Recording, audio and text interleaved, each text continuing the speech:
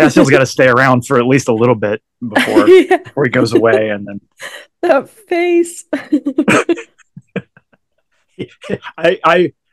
this happened accidentally. I was telling Brian that I had like fallen asleep during part of the movie last night, and so I was catching up with it. And this has just happened to be where I paused it, and I'm like, this is fitting. Just Yep. having him like linger around. He's So like we've he's got like tentatively approaching a microphone too, like maybe I'll say something. No, that's true. it's yeah, okay. So that's important enough to describe. Kurt accidentally paused the movie, which we're doing this episode on, Wings of Desire, and Cassiel the angel is a character in the film, and Kurt paused this screen, which is like right behind his head on this call right now in the shot, and it's just Cassiel like squinting, looking out of the corner of his eye, and there's a microphone. So it really looks like he's on the call with us. Just Slightly judging, possibly. just being like all Cancerian and emo, or not Cancer, like Saturnian, right? Saturnian Yeah. and emo. Yeah. Like It makes he's sense that he's judging. that character, like the way that he portrayed Cassiel. I'm like, did y'all look up what planet he was associated with? Because it feels like you did.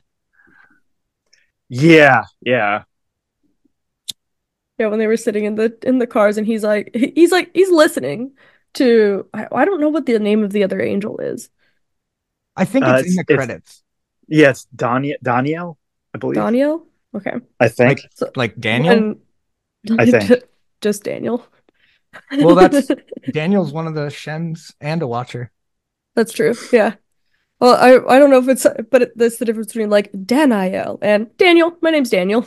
How's it going? The difference is whether or not you make footprints in the sand, I guess. Yeah.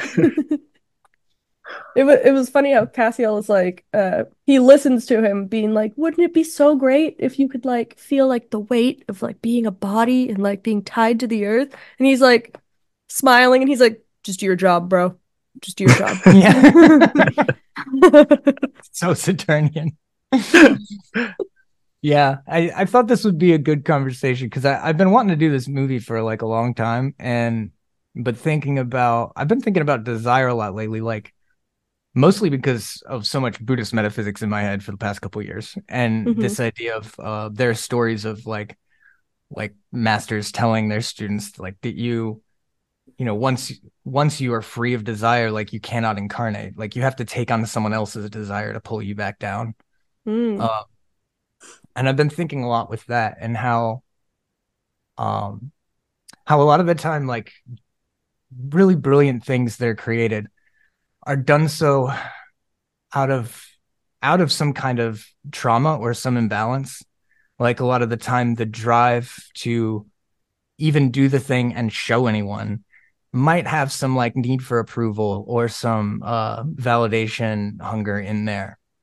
But like, so what happens when you successfully root out some of these maybe sort of fractured moments that cause these chain of events that make you compelled to create or to do or to create desire that compels you through the world on a trajectory? Like if you successfully kind of absolve some of those within yourself, I'm finding that like there's a weird period where you feel like you have total apathy or it's almost like registers as a depression because the impulses that are below those urgencies, the ones that actually need like healing attention, they're softer, like they're not as loud.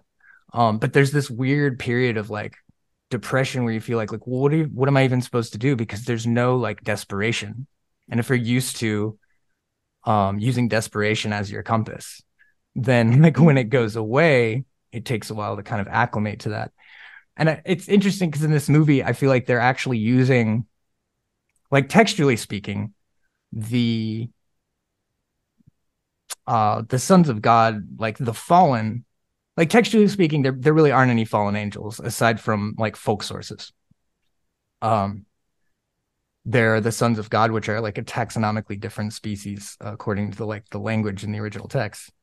So it's almost more Buddhist metaphysics in this movie. Like the desire is what pulls him down, and it's like this gradual process that kind of builds. And um, I guess that was kind of a rant, but I just wanted to like kickstart. And I thought this would be great to talk to you about because, well, you do a lot of desire work that seems really important to you. And little did I remember that there's actually like the girl that he falls for is like swinging around hanging from a rope and doing trapeze and things too. So Angels just really like girls that like to hang upside down. basically angels are just like all men, I guess. Yeah, that's interesting about uh not being driven by desperation. And like have you been finding it that it's more like a soft like river or some kind of like gentle flow that happens through you instead of like, oh my God, I gotta fucking Yeah, there's a lot less trying to force things to happen, a lot less trying to force results, which is hmm interesting because that's carried over to my magic. Like hmm just like, do I really care enough to like force the world to respond to my will about this? Does this thing matter that much? Like um but yeah, it is. It's almost like there's always been that river there. It's just hmm when everything else is too loud, you can't fall into it. And it is a soft, graceful flow that hmm there's room in it for joy, which is not the case for desperation. hmm You only get the joy when you get results, if hmm there's Yeah. desperation as the motivator. Yeah, the like the hit at the end of it where you're like, "Woo, cool. Which is That like only the lasted a same. couple seconds, got to do it again." Yeah, it's like, let me go check my Twitter likes. Did somebody think I'm clever? It's the same kind of drug. Yeah. Yeah, totally. Although I guess you can Angels. be like proud of it if it's something you actually did and not a fucking tweet. You know? I don't know. There are some tweets that like I would walk around an art gallery of tweets if they were like Don't give them finely ideas. curated. Yeah, maybe if I knew of the artist and was like, they're gonna be Actually, cool with this. actually, there was an artist that kind of basically did that. And well, I don't know if they were. You can call wouldn't call them tweets exactly, but they were like little messages. Like that was their paintings. Were like texts, like little snippets. I forget what who their name is or anything, but that was a thing Was it before. Jack Handy? No. Okay. I don't know if you remember It was Jack Footy. those old Saturday Night Live where they would do like deep thoughts with Jack Handy, Mm. and it would be like when you're driving, or if you're a young child and you're walking to school, and you're in your nice new clothes, the first day of school, and a car drives by and splashes water and mud all over you. Do you go to school on time and face the judgment and humiliation of being a mess? Or do you go back home and change your clothes and face the humiliation of being late? While he was thinking about it, I turned around and I splashed him again.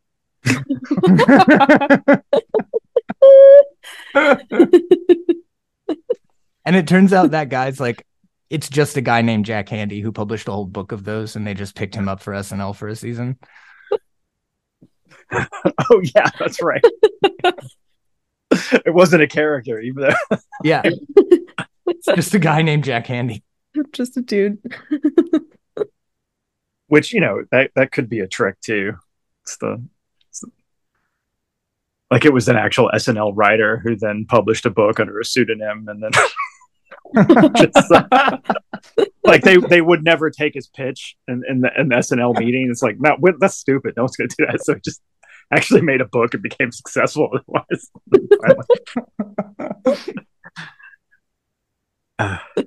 So what did you guys think of the setting they picked for this? Like, I mean, I know it's a German film, so it's like, and the time period and everything, but it just seems like almost an immaculate conception that it's like, let's show all these tiny moments of beauty, and let's do it in post World War II Germany before the wall fell.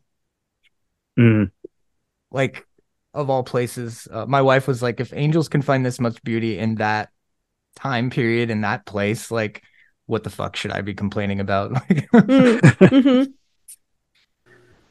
Yeah, there was a lot in this movie that made it made me feel good about being alive as a human. I was like, oh yeah, those things are pretty cool.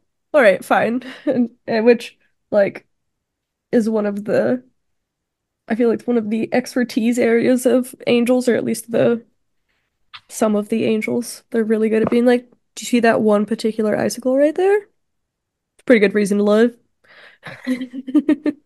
that's so cool. Literally so cool. That was the other reason I thought you would be a good pick for this was for any of the listeners, I'll put it in the show notes too. Like Marissa's done the angel walk, where you I think it's every 5 days ish, you conjure a Yeah. new angel of the 72, and it takes a year. Kurt's done the whole thing too. Um, and I think I've probably done about half of them, but it's all like been random. Um, Hmm. but Marissa's been recording and like transcribing some of those into posts. I don't know how far along you are. Have you done them I all now? finished it. I finished Oh it in shit. October or December. I finished it in December because very much like my angel walk, the posts did not line up exactly timed, which was one of the lessons of my walk. They're like, you don't actually have to do this like perfectly for it to work. We're just like always here. So Hmm. don't freak yourself out about it. But yeah, I finished it in December, so they are all up there. That's awesome. Yeah, they're really amazing. I think like some of them are like where you got like a really personal message, so you kind of like do a summary or something, but some of them are like there are quotes and like Hmm. um I think that that's something people should actually use if they want to mess with shem angels uh in tandem with a book that says they help with this and this. Like read Hmm. that, sure, but then go read one of Marissa's posts and like find some kind of cloud of vibes in the middle. I think it helps to go in with that and kind of have an idea of like, well, this is something they said to someone else, so I have kind of an idea about their personality or whatever. Hmm. Which is Yeah. probably basically how all of that happened anyway. Is like, Hmm. oh, they're good for this. It's probably because that's just the the overlapping experiences of like 40 different people or something. It's Yeah. like, yeah, this tends to be the alignment. Yeah, Yeah. that's like the Yelp reviews of the angels. They're like, well, they helped me with this, so maybe they'll be Yeah, good for you basically. too. They were on time and very clean. Yes. 4 stars would absolutely conjure again.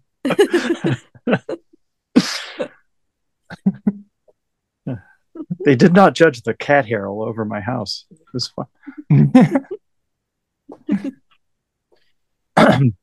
Yeah, that is definitely in my experience one of the best things that they've offered me is like a kind of like just take a deep breath and look at what's right in front of you. Isn't this amazing? And it's like it's great because I don't always have mushrooms. Yeah. But man, did I sure did have I gave up coffee like about a month ago. Well, I started like a month ago, and I have like maybe a quarter of a cup a couple times a week or something if I'm really tired. But like after the movie, I was so tired and I was like, oh, I gotta do the podcast and I'm so sleepy. And I'm like thinking about the scenes of them enjoying the coffee, and I'm like, no, that's gonna happen. I'm gonna do that right now.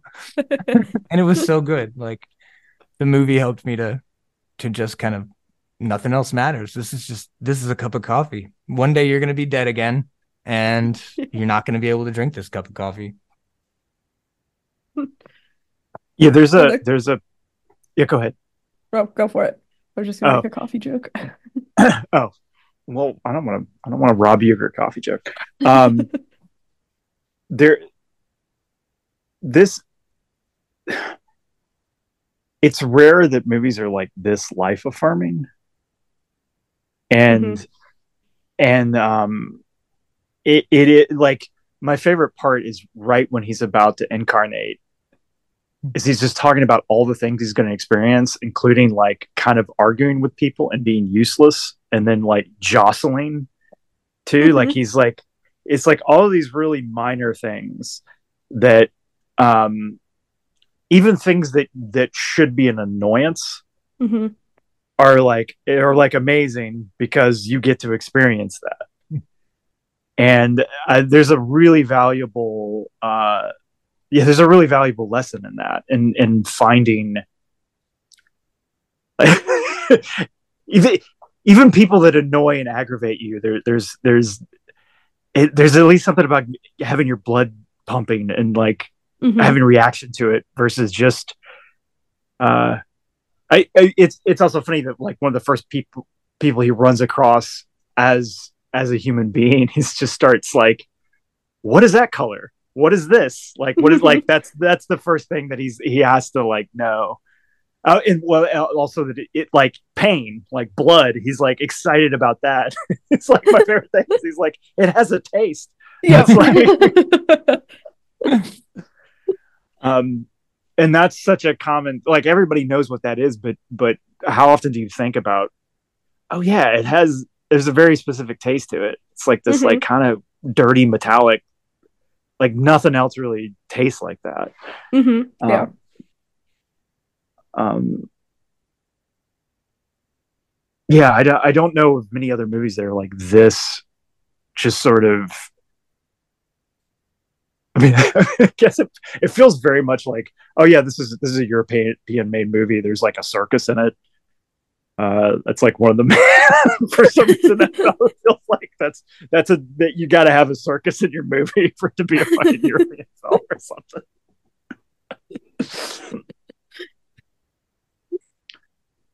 Yeah, and Yeah. apparently Nick Cave, I guess. Yeah. Which speaking of the wonders of the world, his hair, like I don't understand how a human being has hair like that. He's like 90% hair. It's really insane, especially as a young man. Like yeah, I don't get jealous of other people that often, but I'm pretty jealous of that.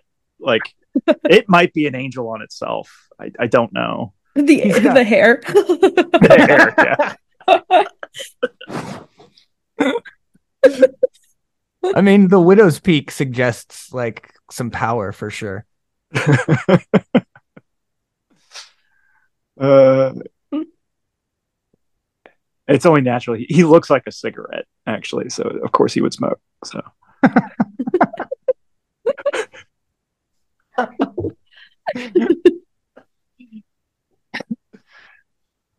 Yeah, Yeah. I looked at the Wikipedia page for the movie right before we got on here, and apparently when he said it in Berlin, he had an idea for putting in some kind of backstory that the angels were trapped there for supporting the humans following World War II. Like still being like, no, there's still something here. I think we should stick them out and see what mm. happens. God's like, fine, then you're stuck over there.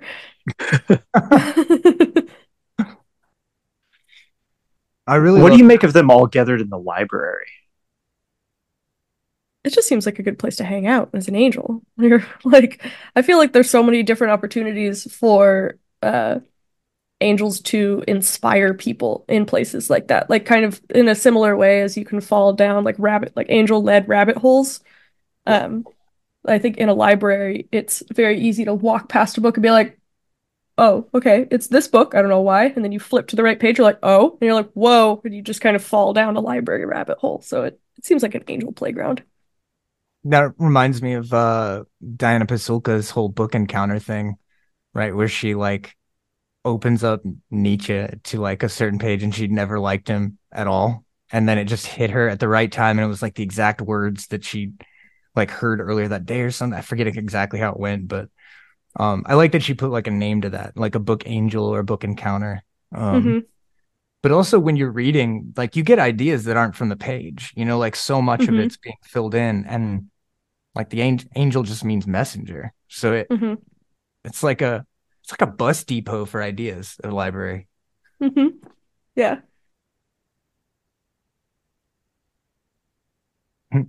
I did find it interesting that they're all wearing like coats and scarves and just like they're just dudes walking around. But they when they were talking about the creation story at one point in the movie, they were like excited. They're like, and then humans, and they're like, finally, someone that looked like us. Hmm. Mm. So I'm like, it's just really funny to imagine like angels hanging out in like sweatshirts and sweatpants and just like suits and But like it's before humans and they're still wearing scarves and suits and yeah, they're like, when is someone gonna come around and like wear this? Like every new iteration of fashion is something angels have already done. They're like, finally, we get to see it on humans. they're just like just watching one, family of deers like whole lineage throughout aeons. And they're just like finally something pops up that's a little familiar. Oh, I thought we were like the odd guys out here. I like to think of it as a reverse creative decision for them once they cast Peter Falk. They were like, "Oh yeah, he's always looking like this. We'll just have all of them look like this. Yeah, that's how it'll go." Yeah, I really I like did that like. he ended up being an angel. Yeah, it's really funny.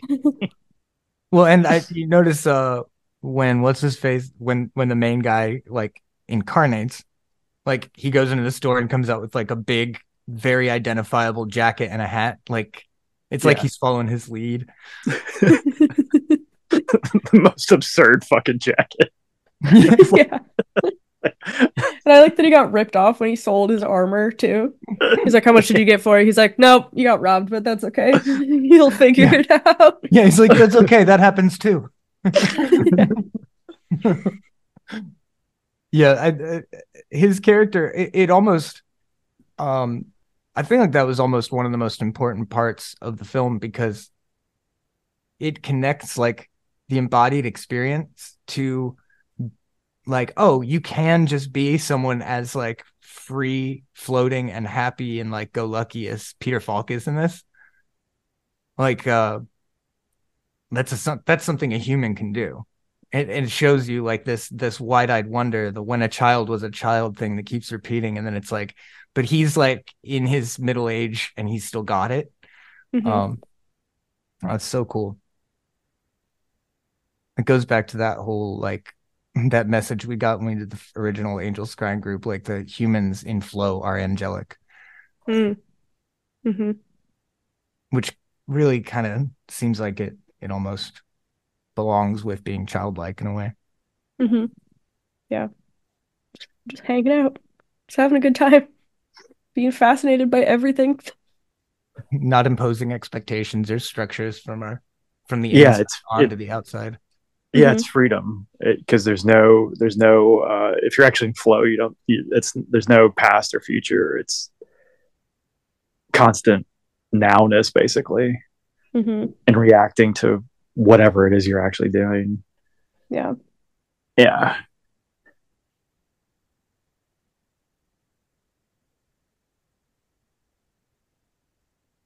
Yeah,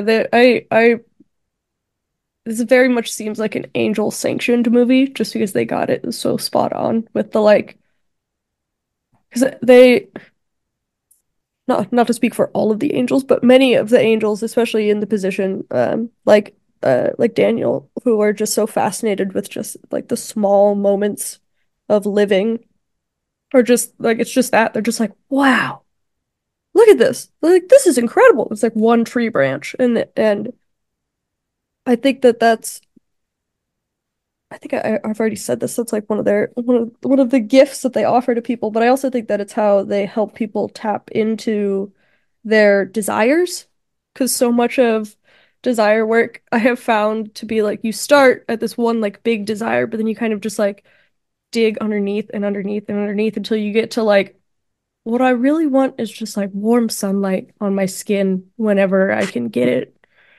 It's like that's why I want to go and make a bunch of money. That's why I want to have all of this power and control over my life so I can just sit on a rock that's warmed with sunlight whenever I want to. It's like, okay, Well, if you're gonna do magic, do magic for the sunlight rock. Don't do magic for the money and the job and all of the in-betweens. Yes. What an excellent point. Yeah, yeah, that's profound. It's almost like it's kind of like with anything with us humans. You start with something really pure that erupts from that like arises inside, and then through whatever baggage you've got, it gets unnecessarily more and more complex Hmm. as it tries to reach its way out into the world. But it's really hard because we're used to like experiencing things on those outer levels. So most of the time, I think we can only see our own. It's like that result, right? And then you have to really follow the path, this like winding way down into. I just want some fucking sunlight. Like Yep. I just want someone to hold me, you know, like Hmm. those kinds of things. Uh, which again, you know, it's interesting how I didn't think about this at all until the call, but like since we've been on here, everything we're saying, I'm like, that's like 0.5 grams of mushrooms for me. Like, you know, just that little bit. And it's like, yes, I can stare at this leaf for the next 3 hours. Um, in total bliss. Yep. But yeah, Yeah, I have no doubt that there's some angel mushroom co-conspiring happening. well, if the materialist explanation of the planet, it's like I've probably ranted about this before, but uh there wasn't any life on land until fungus crawled up and started eating rocks and making soil. And it moved and changed the land and it facilitated all life on this planet. So there's part of me that's like, how is that not God? In a weird Hmm. way. Like from a certain tier of mythical explanation of the universe, like it kind of is. Um and if its consciousness doesn't die and it's on many other worlds too, and it just kind of creates and is benevolent and then leaves. Like it's really interesting. Nah, that's just a psyop by Big Fungus. That's all that's going on. But if I gotta pick a side though, like you know, big corn seems a bit more ominous these days. You have t-shirts, Big Fungus. That's Big Fungus 2024. But we are literally propaganda. Like as you know, what's his name? The Paul Stamets says like Paul Mm. Stamets, yeah. the human body is a fungal body, like it's primarily fungal based. And it's like, all right, so it's all just fungus, like all the way down, like life here. I mean, plants Well, didn't necessarily evolve from fungus, but like they only they co-evolved. Yeah, it's so weird. Hmm. I mean, it's not that weird until you realize that it's not only completely conscious and coherent, but has an incredible vocabulary and an amazing sense of humor. It's like, oh my God, what's happening? Yeah, I feel like that's one of the main things that like materialists are missing out on. It's just like more opportunity for more jokes. I'm like, bro, if you've never heard a mushroom tell a joke, you're like, it's this whole world of humor you're missing out on. Yeah, like the one I told on the episode with the Tremors episode. If you haven't heard it, just go listen to that episode. But it's like the funniest shit I've ever heard in my life. My friend like was tripping and thirsty and like going through this whole like from the beginning of time, going to different planets until it finally landed on Earth, and then eventually ended up in my friend's mind and was like, I've been waiting for that Gatorade for a while. You want to go get that Gatorade for me now? Like since the beginning of time. Like the whole trip, the whole amazing experience he had was just a setup for that punchline. It's That's amazing. That kind of makes me like the like just it's a deva, right? Like it's some kind of helpful, benevolent being that's far greater than us. It's so easy to get lost in like the taxonomy stuff. It's like, are we speaking about like a species, or are we talking about its sort of rank or role or its intention or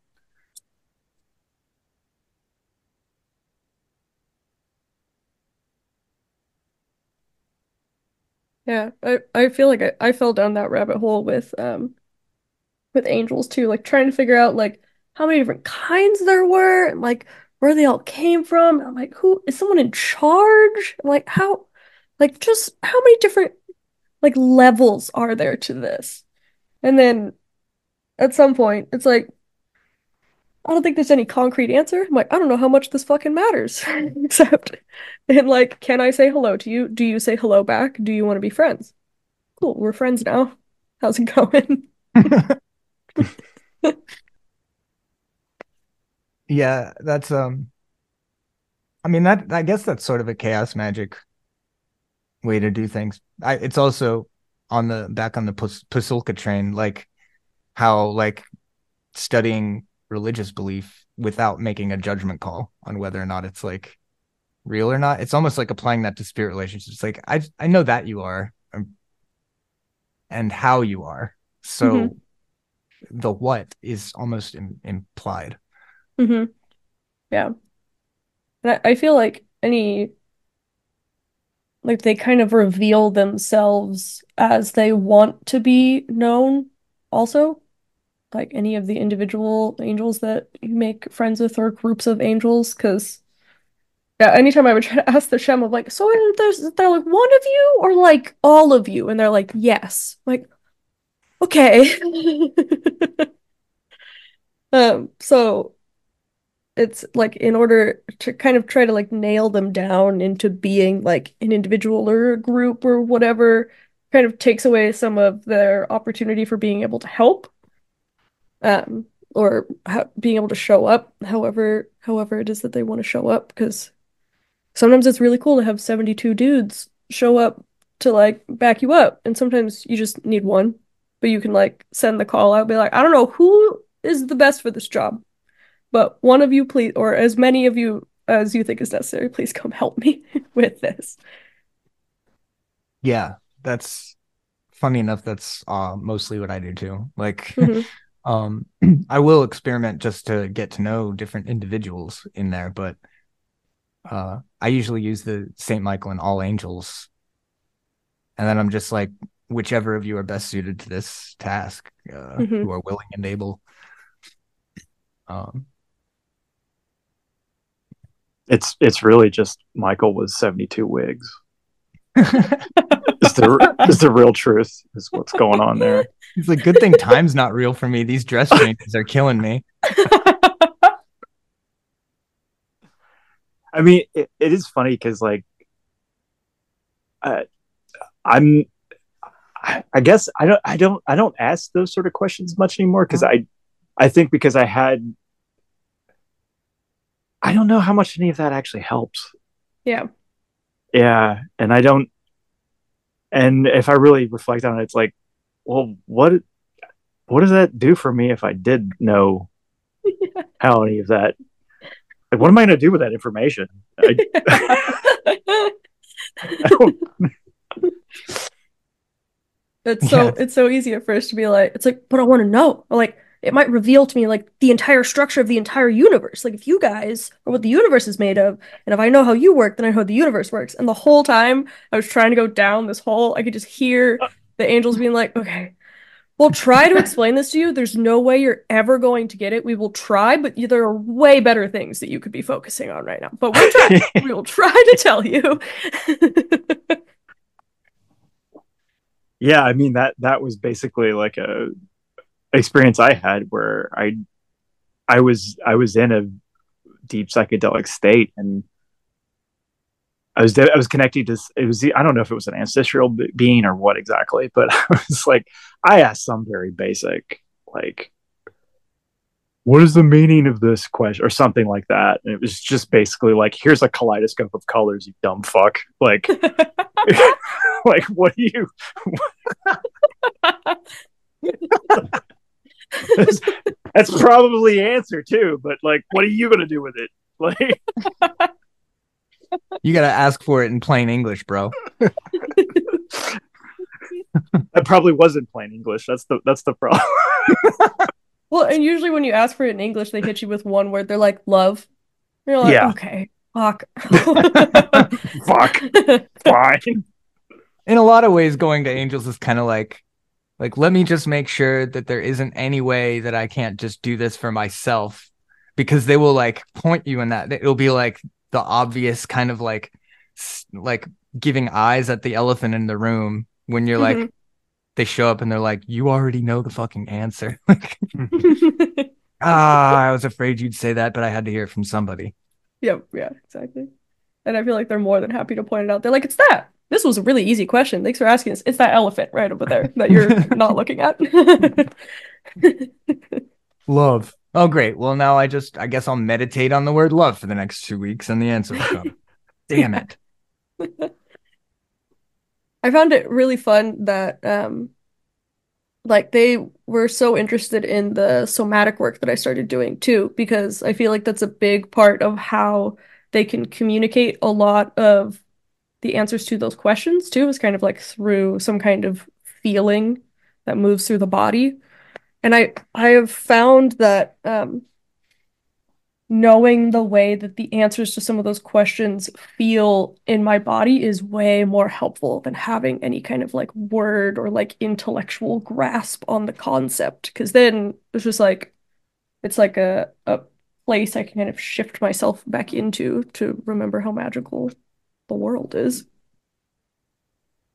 For a while, for like the past year, actually, I thought that a decrease in like visuals when I would do spirit work was a sign of something gone wrong. And Hmm. it's taken like over a year to figure out that actually you've just progressed to where this stuff is more embodied. Hmm.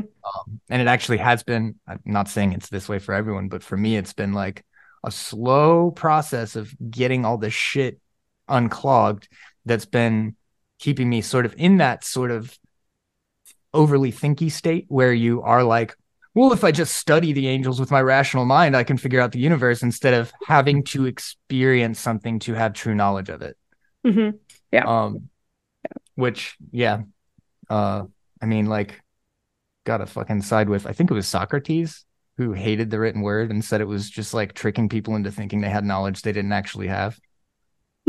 Yeah, And yeah. Written language was the original iPhone. Like, it's gonna yeah, ruin the kids. Like, yeah. and I mean, look at us now. So who's to say? He's probably onto something for sure. I think it's Well, that's interesting. Would Okay, so um, I've had a similar trajectory, but I'm curious. Do you feel like the embodied sensations you get? Do you feel like there's quote unquote information that you can draw from that, or further understanding, or is it just about experience? For the most part, the understanding that I've been coming to is that like uh the sensations that I find in my body a lot of the times are related to emotions, particularly things that feel kind of like stuck in my body. And what I've been resisting lately is that there's a difference between like noticing a sensation and then immediately jumping back up into the intellectualizing of it, being like, oh, I'm feeling this tight sensation in my body, probably because I'm holding in anger about like this particular thing that I Mm-hmm. know that I'm upset about. But there's a difference between that and like rolling over onto the floor and like screaming and like writhing around and like shaking it out. Like that is the actual like full arc of what's happening in the body. And I so and I think from that you can gain a better understanding of yourself and like what you have been holding on to and what you're experiencing and how you are interacting with the world. But in order to get that, you have to actually like let yourself roll over and do the screaming, which Hmm. I've resisted plenty of times because I live in an apartment building and I don't want people to be like, what the fuck is wrong with that bitch up there? That's really interesting to like let the feelings express themselves, hmm and that can be scary because you don't know where that's going to take you. Yeah, yeah. Yeah. What But I think would that that? letting it take you there, that's where you get the like Yeah. of Rather of than like knowing. rather than like a little dribble release that takes a week or two, you Yeah. just fucking do it. Yep. Yeah. What And like longer than that probably? yeah. Oh. It's Yeah. and it's been really Well, I give interesting. my spirits Red Bull, so So it goes really fast. It's really interesting to try to I'm in this space where like I'm noticing this stuff and then I'm noticing exactly what my body wants to do and noticing myself not letting it do that and then tracking the way that my body is going to release this anger anyways in some form of like discomfort or like what could be considered like illness or disease. I'm like, damn it, I should have just screamed. Like mm. this is what I'm like, there's so much more suffering here instead of just like, just yell, dude. Like grab a pillow and yell. No one cares. And there's that feeling of like I don't want to put this on other people, so I'll just bottle it up. But like hmm then when you get sick later or have like a breakdown later, like there are people that suffer consequences then too. Um, Yep. Often You're it's just less. asking people to bring you soup instead of like, I'm gonna scream really quick. Right, right. They don't have you might not have the warning that it's coming either. Like it's hmm not on your terms then. But it still has to get dealt with. So hmm it's like either way you're gonna inconvenience someone. That's just what being on Earth is about. Yeah. You're supposed to take up space. That's why you have a body. Like, can't disappear into the infinite nothingness until you die. And it can be real hard to be comfortable believing you're allowed to take up space. Yes. Yeah. Oh, yeah. Mm. So that all of that is like really fascinating because like that's a distinctive process in the martial art I practice too. Is that after you've done it long enough, you have. I mean, they call them spontaneous movements, but you'll have these things that just start to emerge from the practice that are like trembling or like sometimes very dramatic. Like you fold over at the waist and your body is just like you're going to do this right now, and you might resist it, but you just sort of are compelled to do it. Um, and I actually was talking to someone who like they do a different sort of like somatic release process, and the thing they said was like I kind of believe the body is the subconscious, like they're Mhm. like more or less one and the same, and I think there's a lot of truth to that. And the and it's interesting to hear you talk about like not going back into the chatter. Mhm. As some people would say, don't like don't turn it back into story Mhm. because you're not actually releasing that thing. That's Mhm. just you're recreating it, you're restructuring it in another way. And so Mhm. sometimes it might actually be better if you're like, I don't know why I'm gotta twist all the way to the right now. I don't know what that's in relation to. I don't know if it's because I was yelled at as a kid or something. Like what? It doesn't matter. It's like It literally doesn't matter. yeah, it's like and part of it, a lot of it is like these are unfinished processes that were just never resolved. hmm And so like a big part of this is like you resolve it and then it's not going to burden you and change into something worse hmm Yeah. later Like on. fester inside of you. Yeah. Yeah. Yeah. And I think that we've tried to that like there's some way that we understand this just in the way that the therapy model works where you kind of like are given the space to like say things that have been left unsaid, but like the talking, it doesn't get all of it out of you and it doesn't move all of it through you because there may have been things that your body wanted to say, but there were also things that your body wanted to do and things your body wanted to feel and shapes your body wanted to take. So it's important to get into those as well and allow your body to fully express itself because otherwise we're just like kind of like half. empty, and then you have to keep going back to therapy, and you're writing this whole grand story about like, look at all of these things, and you're holding on to them and carrying them around because they're still in you. Like they haven't completed, the process hasn't completed. And it's it's also very strangely like it can be fun and curious when you're just like, I don't know why the fuck my body wants to do that, but that's gonna happen now. And there's almost like a freedom in being able to move away from the story and not try to be like, this is because my mom didn't love me or because this person in third grade made fun of my hair. Like it doesn't matter because you're not going to carry it anymore. Yeah. Hmm. I feel like I'd get locked up if I let my body express itself freely. Like, like especially here, people would just think I was. No one would talk to. Like, they would think I was insane. Like, Yeah. people are like statues out in public a lot of the time compared Mm-hmm. to the expressiveness of like American culture. Mm-hmm. Um, and I've always been someone who's like, I want to sit and stretch and move and play drums on my knees and make weird sounds and like it's really strange. It's like I feel like those things are happening on like a spirit body level Mm-hmm. sometimes where it's like I'm doing them, but I'm not doing them with my physical body. Mm-hmm. Uh, Hmm. and that does help a lot to not feel like there's so much pent up. Mm-hmm.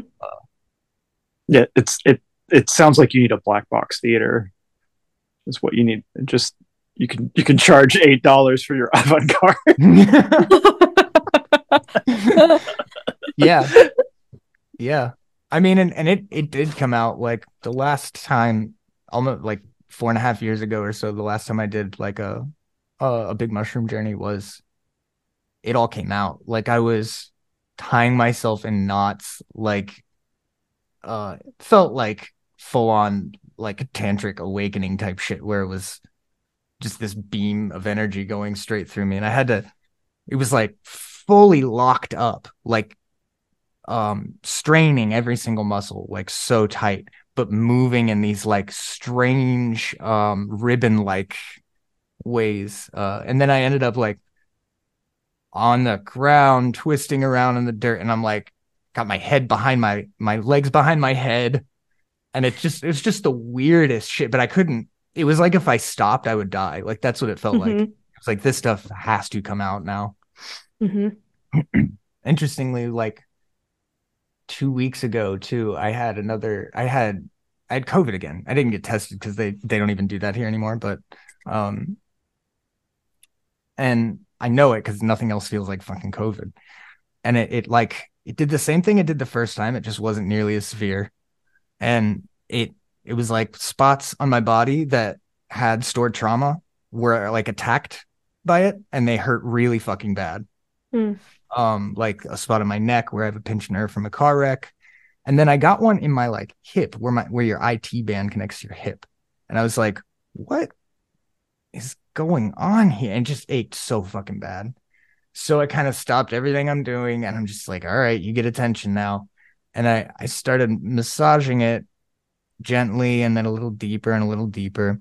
And then I start getting like flashes like a bad editing job on the worst years of my life. And Mm. I start having like just totally random, but like probably over 100 little moments of trauma and misery when I was a drug addict. And like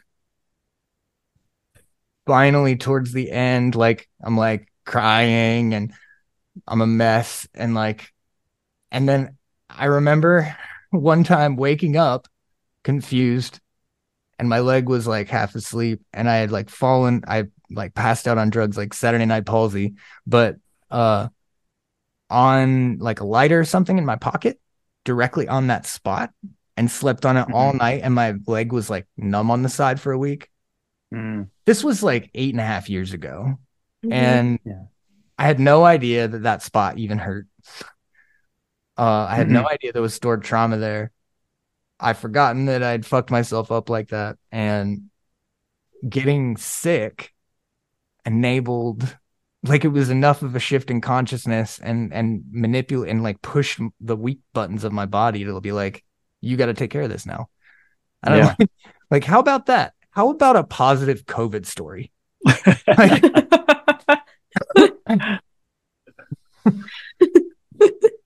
Start spreading COVID propaganda. It's like actually COVID is like a shamanic healer, so we should be grateful for the opportunity. Ugh, no, I hate that stuff. I want to say that it has been my experience that every single sickness I've ever had in my life was a shamanic healer. Hmm. If you don't like, if you're not using your colds and flus and shit and your maladies as like an opportunity to be in an altered state and to access stuff that you normally can't, number one, you immediately clear out some space for it, right? You're like, oh, I can't do these things because I'm sick. So then you have extra to do other stuff with. I'd suggest trying it. Not you guys, the listeners. Like, if the flu isn't a trip, make it one. I I mean, I that used my is last in the sick shamanic opportunity. models. Wait, I'm sorry, Marissa, what you were saying. I used my last sick opportunity to catch up on Adventure Time. Not all the way, but that feels like there's some healing there. Definitely. There is that's like a restore imagination type show. Yeah, yeah, 100%. Well, as I was watching it, I could kind of feel, yeah, more imagination space like opening up. I'm like, oh, okay. I'm like, I'm just gonna be a blob and live in this world over here because there's a lot of crazy. There was some um there was one of the episodes, I think it's like the end of season 6, where some like interdimensional being like recognizes Finn, and Finn's like, I'm gonna go back to the Earth. I'm like, wait a second, hold on. Are we gonna dig into this deeper? Finn interdimensional? What? Hold on. And he's like, no, I'm good being a human. Like, okay, that's fine. The show is just like tiny little pieces of like the biggest, most world-changing lore ever in like a couple seconds. I'm like, okay, fine. I guess that's all I'm gonna get. And then 3 cute episodes after that that don't do any of Yeah. that stuff. Yeah. But like, Like and even the here's cute a land of episodes aren't everything that's like made of pillows. they're not like they don't even feel like filler. Like I don't feel like I'm like, ugh, this in between like mind expanding lore. I'm just like watching it and being like, okay, this is an interdimensional being having fun in a pillow land. Like, what the fuck is going on? Yeah, that episode fucked me up where Finn had that whole family and the like wife and Yeah. kids, and Oh, yep. then he just comes back. I'm like, that's straight up abduction experience. Mm-hmm. People have that shit happen to them. Yep. And then you just keeps living, just keeps adventuring. That's often their attitude towards everything. It's like, well, fuck.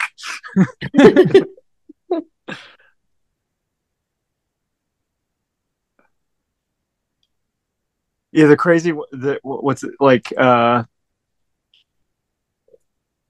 what's the dog, the companion shit. Oh, Why am I Jake. Jake, yeah. He has like kids Mm-hmm. and Yeah. they're like barely a part. They're like not Yeah. really a main part of the narrative at all. They just sort of grow up rapidly. Yeah, they age so quickly. He's just like, what? You're in your 20s now? What? When did that happen? I think that's just like how you have to write Jake being a father without him being a deadbeat dad. It's Hmm. like they have to grow up like that, or he's just gonna be the worst father Yeah. because he's just doing whatever the fuck he wants all the time. Yeah, that show really gives you permission to just like, oh, oh, I don't have to make things that I'm dreaming about make so much sense. I'm not Hmm. gonna share this with someone else necessarily.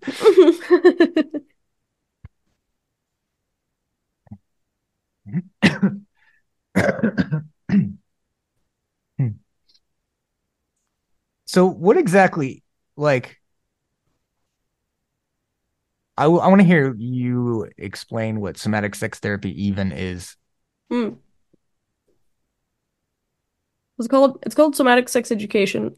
And the Okay. education part of it is important just because the goal, the aim is to teach people and then get them like I want to give people tools and then get them away from me and back out into the world. Like I don't want you to need me in the way that people kind of form dependent relationships on with their therapists, where they like need their therapist and only their therapist. Um, so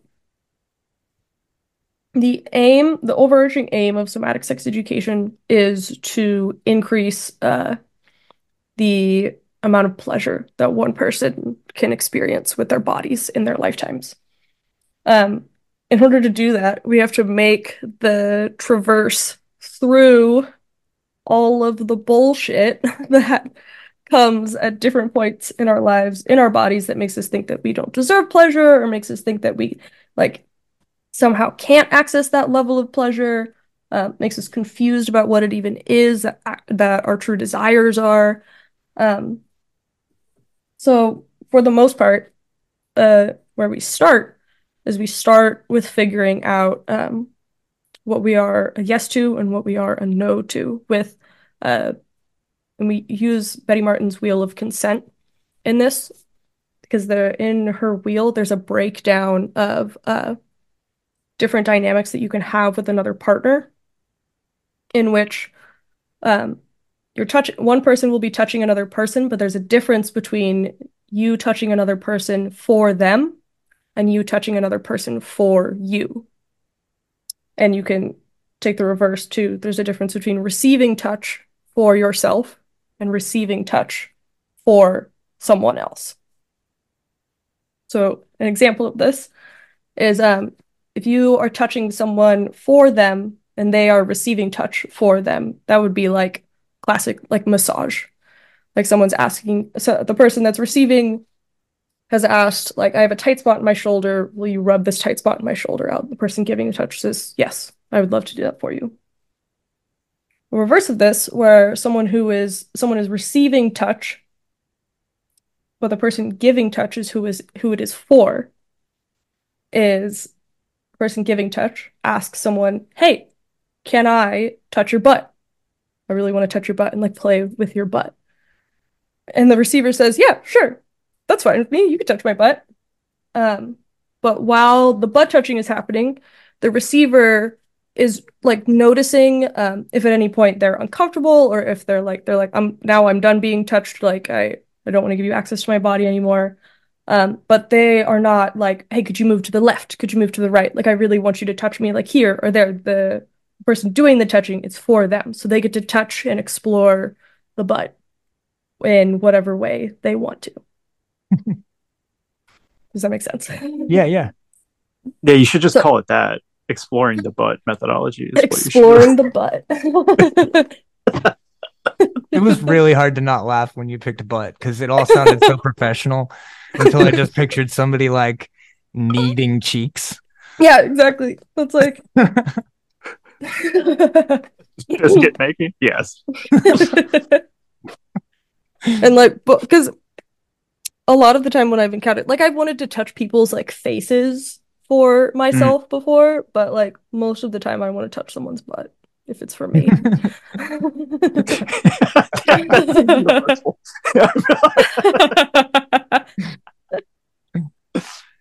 It's all about the cheeks, I guess.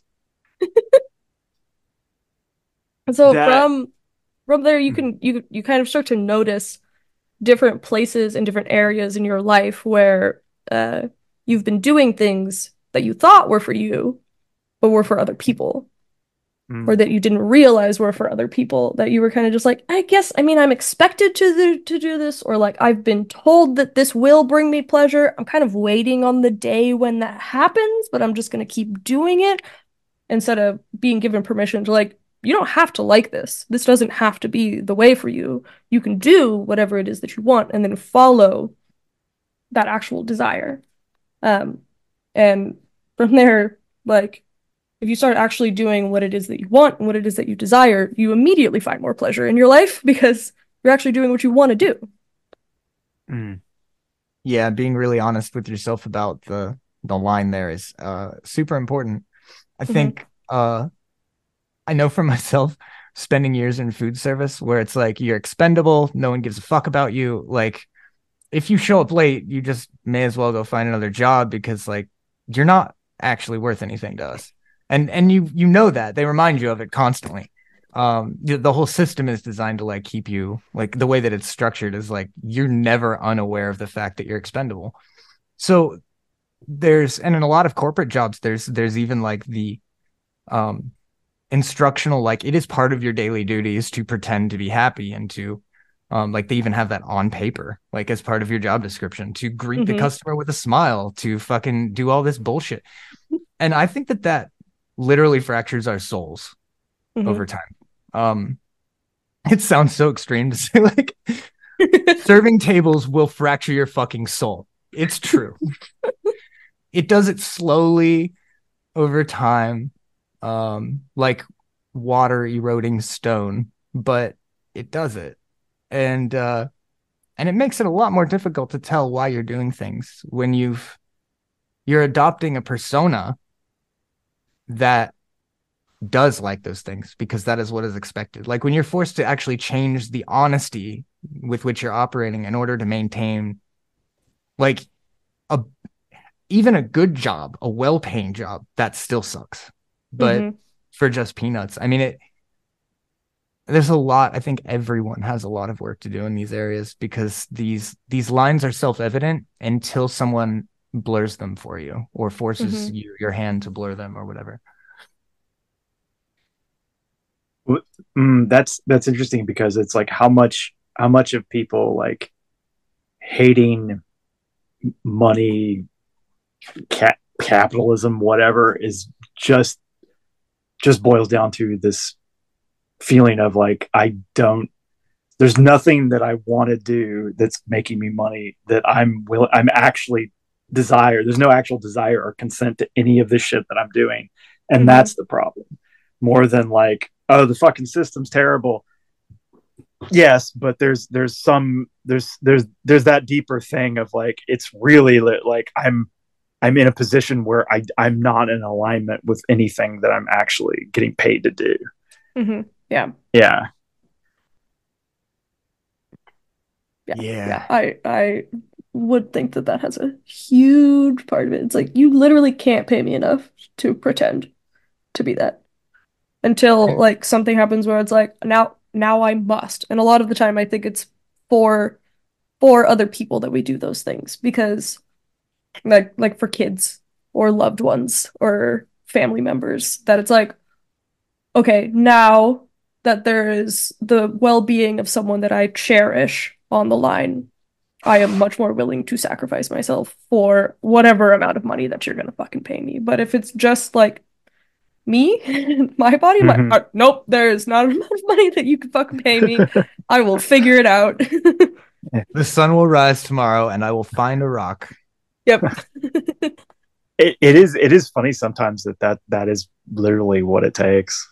Is Hmm. like, and it is sort of a, sometimes I think it is that like, oh, my desire is actually to sacrifice for some. That's actually what motivates me is like Hmm. suffering for someone else so that Hmm. I'm a good person, so that like it takes having a family. That's kind of a dark way of putting it, but I think there is something in there, like the like not willing, like what it's sort of a weird thing where it's like you're not finding yourself important enough to actually do something. I don't know if Mm. that's quite making sense. I think it's that you find yourself important enough to not participate in the bullshit and you're like, I will find a different way. It is harder and it can be harder to not participate in like maybe what could be considered quote unquote the easy way to get money and make a living, but I don't even think that that's true now anymore. Um, but I think it comes down to like it seeming like the only way to take care of the people that we love is to start to play the game and start to get the money and start to do the thing. But even then, I think we take better care of the people that we love when we take care of ourselves. Well, and don't sacrifice to the big Hmm. system. yeah, when you make those compromises, like you're not as happy, you're not as good to be around. Hmm. But there's that feeling of if you're going to do something that you love, if you have a dream, something you actually want to be engaging with, it's usually going to be, and you feel that compelled. Like usually it's going to be something that's harder, or there's more struggle, or it's less secure financially. Hmm. And all of those things, maybe you can deal with them. Maybe you're cool with that. But like if Hmm. you've got other people depending on you, there's this constant projection of like you're imagining those people thinking, why are you putting us through this and fucking around with Hmm. your dream? Why don't you just suck it up and do what's right for everyone or what's best for everyone? And the weird thing is, a lot of the time they might not even be thinking that. Yeah. Um, Yep. they might actually just be like believing in you and patient. Yep. They're like, I'm on board. No, totally on board. Like I'm good. The the most positive version of this I've heard is actually Alan Moore when he was starting out. He was like he was writing, but he was also like doing odd jobs and stuff. And then the woman he was with got pregnant, and he was like, "Oh shit!" And his thing was like, "I am not going to be a dad who's miserable and gave up on their dreams for their fucking kid. Hmm. I need to be like, if this is actually what I want to do, I need to live up to that, so that the kid I have doesn't have a fucking miserable role model for Yeah. their life." So like that's like the most positive version of that I've heard of. Hmm. And it's funny. It's like, oh, I'm going to raise the stakes on myself so that I will not back out of, like, I'll stop pretending Hmm. and just be a dilettante about this stuff. Like if this is actually supposed to be my dream, then Yeah, the dad who gave up on his dreams is a distant, bitter dad by a certain age, Yeah. yeah. period. There's some degree of like distance there that wouldn't be otherwise because they're, even if it's not direct resentment, there's this lingering, well, it's the never got to finish that action feeling, Hmm. like you were saying earlier. They need to roll around and scream. Yeah. Imagine seeing fucking like hipster dad bods, like just a whole class of like broskies just rolling around and crying and screaming. I would love that song. It'd be so beautiful.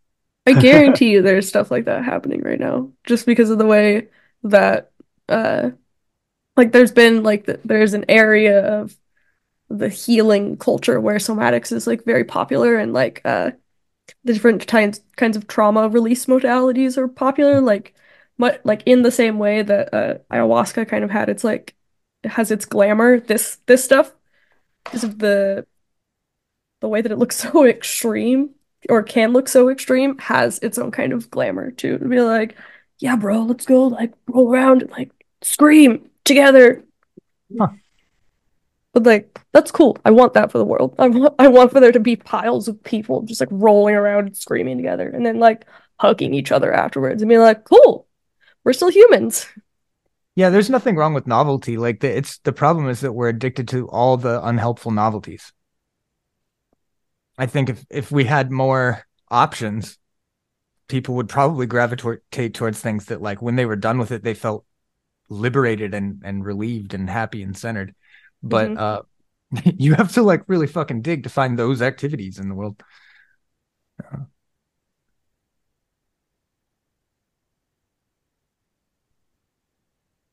And one of the spaces that I feel like kink spaces are one of those spaces that exist where people can kind of like it depends on how people play because there are some people and there's nothing wrong with playing for like the fun and the joy and the like sexy like sensation of it, but there's real opportunity in kink spaces for doing some like very serious play and getting into like big body release stuff. Like the one of the king spaces here is like a big like converted horse arena, like 30 minutes outside of town, like away from everyone.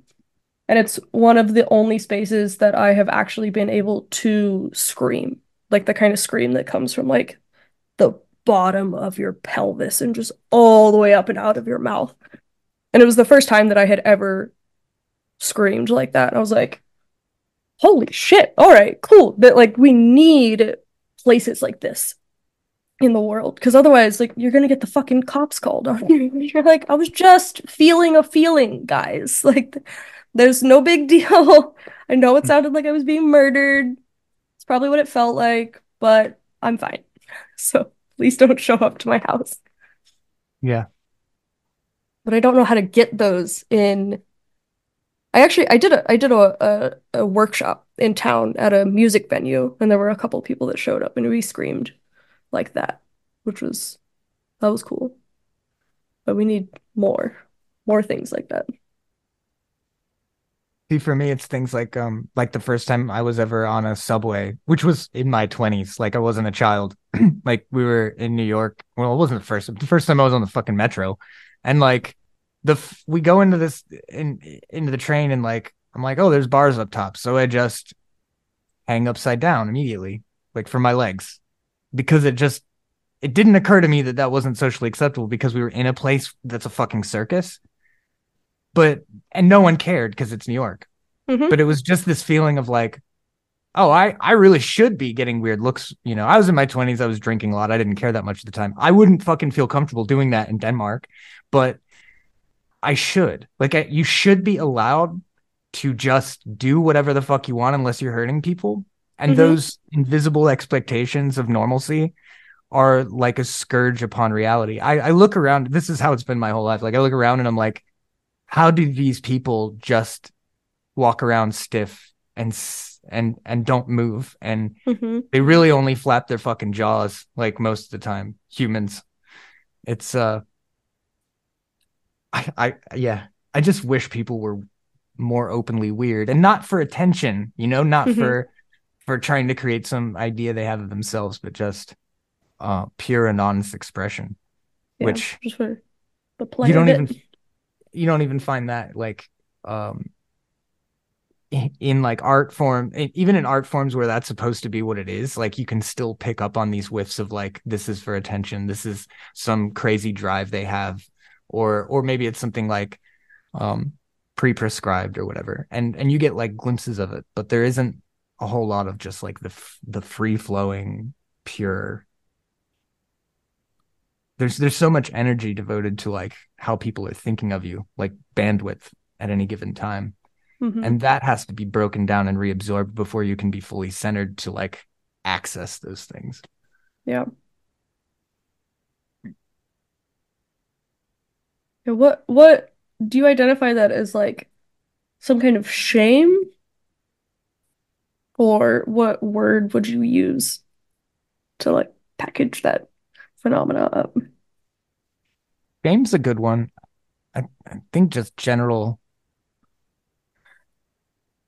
it's like the fear of being singled out or the fear of being a pariah or cast out. I think when someone looks at you and they're like, you're weird, like that's one of the worst feelings in the world. Mm-hmm. Um, Not I hate you. I hate you can make a valuable enemy relationship even where you Mm-hmm. get something out of that. Like Batman and Joker loved each other. But Mm-hmm. um yeah, I think just a general like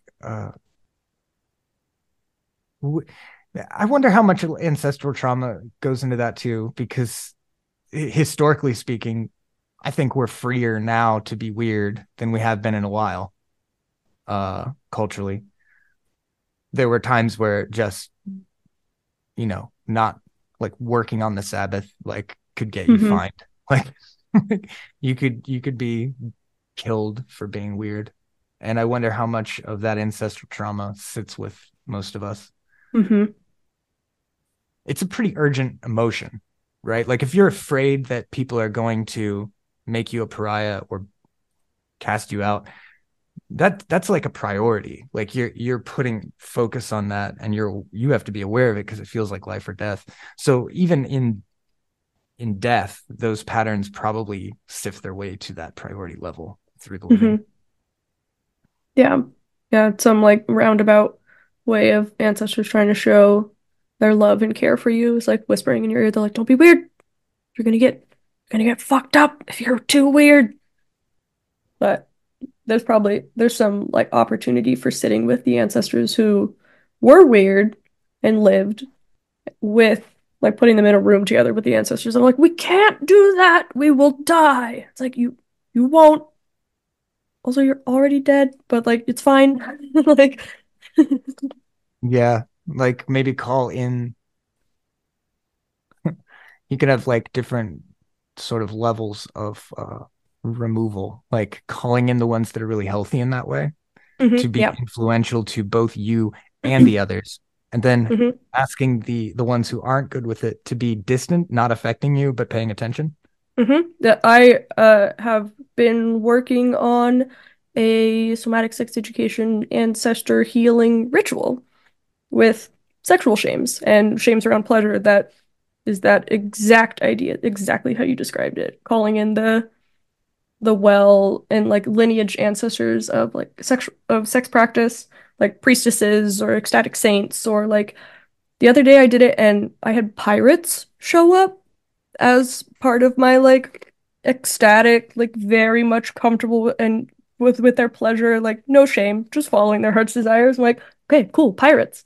Um, That's awesome. and As a big fan of yeah, pirates, I mean, I'm it was jealous. it was really It cool because it when makes I sense. when I wrote the prayer, I was having all of these newly formed relationships with the ecstatic mystic saints. So like lots of Catholic imagery was coming up for me and lots of like temple, like Egyptian temple priestess or like Greek temple priestess. Um, it was a lot of that vibe. So to have something that wasn't that at all, like not in any kind of like ritual or religious context, but pirates as ancestors of pleasure. It was very, very cool. But I the never.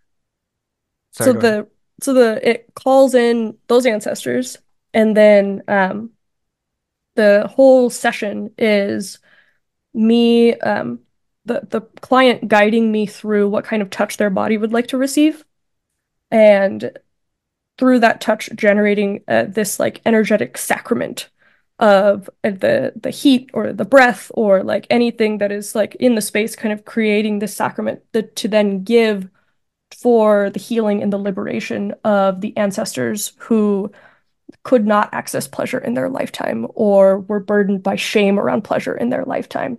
And it's being handed over to them through the well ancestors. So there's like this very much this like barrier around around the client and the space so that the unwell or otherwise in weird relationship with pleasure aren't like feeding off of the space. They're just like receiving the sacrament. And that's what's being workshopped right now as That's part of my brilliant. that's my project for my course. That's brilliant and like really well thought out. Well done. I'm excited to see that when it's done. Uh, yeah, that's awesome. What about the one ancestor that is like the aunt that their whole thing is like they get off on judging everybody. So like that actually is their That's their kink. yeah. That's complex.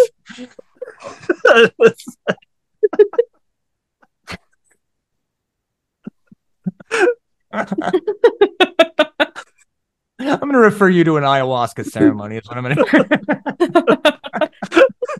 It's like, nope, this is what she does. This is her Like thing. that's This it. is what she likes.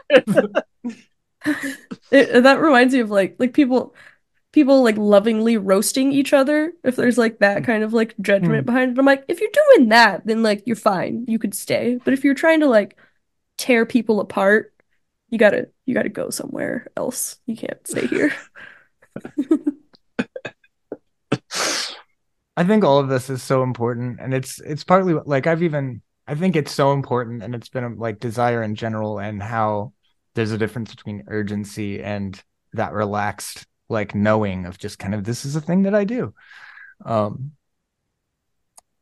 it's even made me like kind of uh, careful about which prize spirits I'm working with now because I'm Mm, like anyone that feels like it could maybe create some kind of obsession or trigger those kinds of things in others. Like I'm not willing to have much to do with. mm, Uh, I've experienced other people's really very powerful obsession based spirits that kind of find the anxiety in you and exploit it. mm. And like that's not fun at all. And I don't ever want to be the reason that someone else has to feel that way. Um it's interesting. I think it's important to remember that like those that stuff can be really fragile. Like someone could be just right on the edge of like relapsing into addiction or something. And if you trigger some other form of craving, it can then translate into that. And yeah, I think that that's it sucks that it's a fucking fringe topic to understand stuff like this. Like you're either a like educated through the system type therapist or you're kind of in this diasporic like where we live. And it seems like what you're doing is in the middle. Like it's found this ground where you can do both things and be accepted kind of, but um it's not common. It's not the common thing. It's not like Mhm. a household like somatic. Oh yeah, of course, somatic sex therapy or Yeah. sex education. Yeah. Well, almost every time people are like, "What did you just say?" Like, what was the first word? Or they just like their mind just like blanks out somatics and like, "Oh yeah, sex education. That's interesting. Like, where are you going to teach?" I'm like, "You didn't even hear. You did not hear what I said." Do you just let them? Yeah, yeah. Oh yeah, I definitely Yeah. just let them. It's like this that's like the angels going like we are sparing you this conversation. Yeah.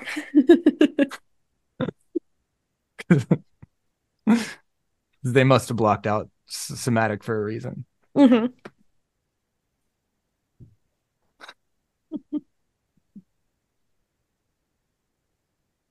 Hmm.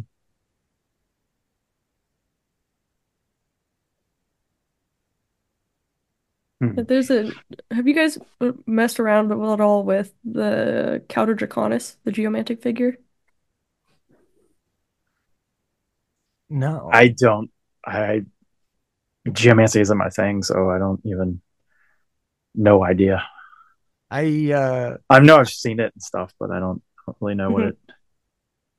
I mean, you know It's the one that's I it's fuck the one around that's with like the geomancy. the line on the bottom and then the three dots on top of it, or the two dots There's and two then Draconis, right? yeah, there's Caput and there's Cauda. Yeah, someone was saying that they actually reference the North and South Node, Yeah. Hmm. Yeah. which would mean that they're also Rahu and Ketu, Yeah. Hmm. which is interesting to think about. Hmm. Yeah, there's like this around like thinking I've been doing this thing lately or been like experimenting with like kind of sending like a prayer. I don't really know what to call it, but like uh conjuring Cauda Draconis anytime I've had like a repeating like intrusive thought or like shame pattern pop up in my body because I had because Cauda Draconis the way that I have experienced it is like it's the ending of something, but it's not like the kind of end to a thing where like you could turn around and like maybe like go back. Like you've walked through the door, you have burned down the door. It is in ashes. You cannot go back. Like it is over forever.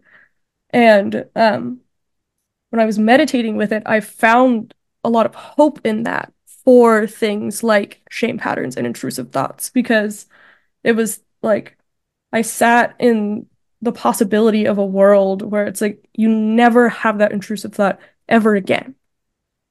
Not Mm-hmm. like in 6 months I'll have to revisit this, or like maybe in 10 years I'll be triggered again and it'll pop up. It's like, no, for the rest of your existence, never again does this pop up. And there was so much excitement behind that for me. And I've been trying to figure out, I've been having like different ideas come in around how to work with Counter Draconis with that. But for the most part right now, I'm kind of just trying to like I don't know, feed them to Counter Draconish or like or just Well, anytime I notice one, I'm bringing them in. it's arguably the whole practice you're doing is that because you're the whole like this. It's the release and ending of. That's why you're. It's these things you're storing in your body that you're not. Well, it's not necessarily your the work you're doing, but it's part of the larger discussion. Like our whole discussion is basically that symbol, right? Like there's Hmm. these things that you're storing in your body, and they need to finish their process so that you can let them go and not worry Hmm. about it. So it's very apropos to the work you're doing and everything, not getting bound up in these old things that Hmm. yeah. Granted, I don't know.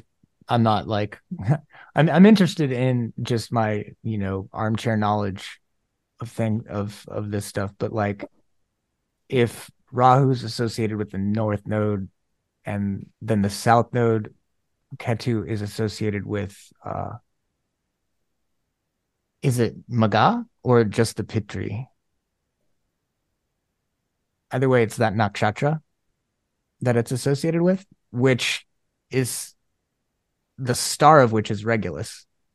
Like, Hmm. so the south nodes, there's like this weird way that like Regulus and the south node and the ancestors of humanity are all connected through that.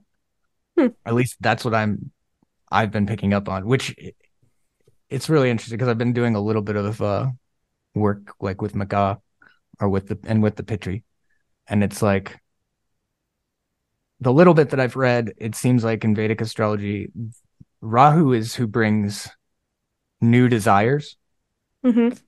So like the window of an eclipse can bring um desires that like, and this is horrible fortune in Buddhism because uh it can lead to many more incarnations. Like if you don't fulfill that as a desire in this lifetime, because you'll be fucking chasing it. Hmm. So the idea of like worshiping Rahu is like, please don't dump any more surprise desires on me that are going to like keep me bound. Uh, but conversely, the little bit that I've read, but that the Pitri and Maga being associated with Ketu, and Ketu being like the end of those things, the end of those desires. So there's this interesting. I've kind of been working with both, and things have just gotten a lot better since I started working with the nodes. It's weird. And I haven't even really been doing that much timing wise for it. It's just kind of been like I'm recognizing these 2 points of existence and these beings that are associated with them and how those kind of land in my life. And there's been this interesting thing like that in conjunction with working with the Buddhist saint is like through the node practice, I'll get these little windows where I'll be going through the day and there'll be a sense of discomfort. And then it'll be like a little and I'll get like a glimpse like into the core of the issue to where I can actually name it. Like Hmm. you can like describe what it is. And if I can do that, then I can ask the Buddhist saint I work with to come and help me release it. So there's this interesting like helping me pinpoint between the nodes, like finding this thing and then like helping it out the door. Uh, but then there's the desires that are like not the kind of desires that it's almost like those are the things that have been imposed upon you or are almost, I don't want to say unnatural, but like a little bit more shallow or something. And Hmm. like it seems like every time I have like a good session doing some of that stuff, then like a new deeper thing kind of arises and it's like, oh my god, I actually love this random thing that I'd forgotten about. I think that's crazy. It's like you actually have to clear out the space before you can but that feeling that comes with like a desire I'd forgotten about or something I love that I'd forgotten, it feels like bumping into yourself when you were a child. Hmm. Like you it's a remembering of what you are rather than like a new thing. Hmm. Yeah, a lot of the desire work that I have done has felt more like remembering rather than like acquiring some brand new knowledge that I was unaware of.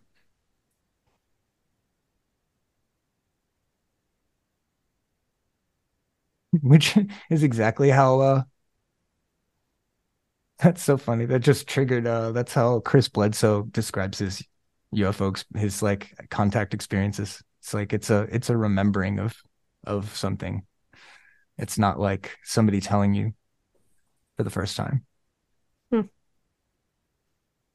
I think that might crazy. just be a good gauge to know like if you're onto something. It's like, are you Hmm. remembering or are you learning? Hmm.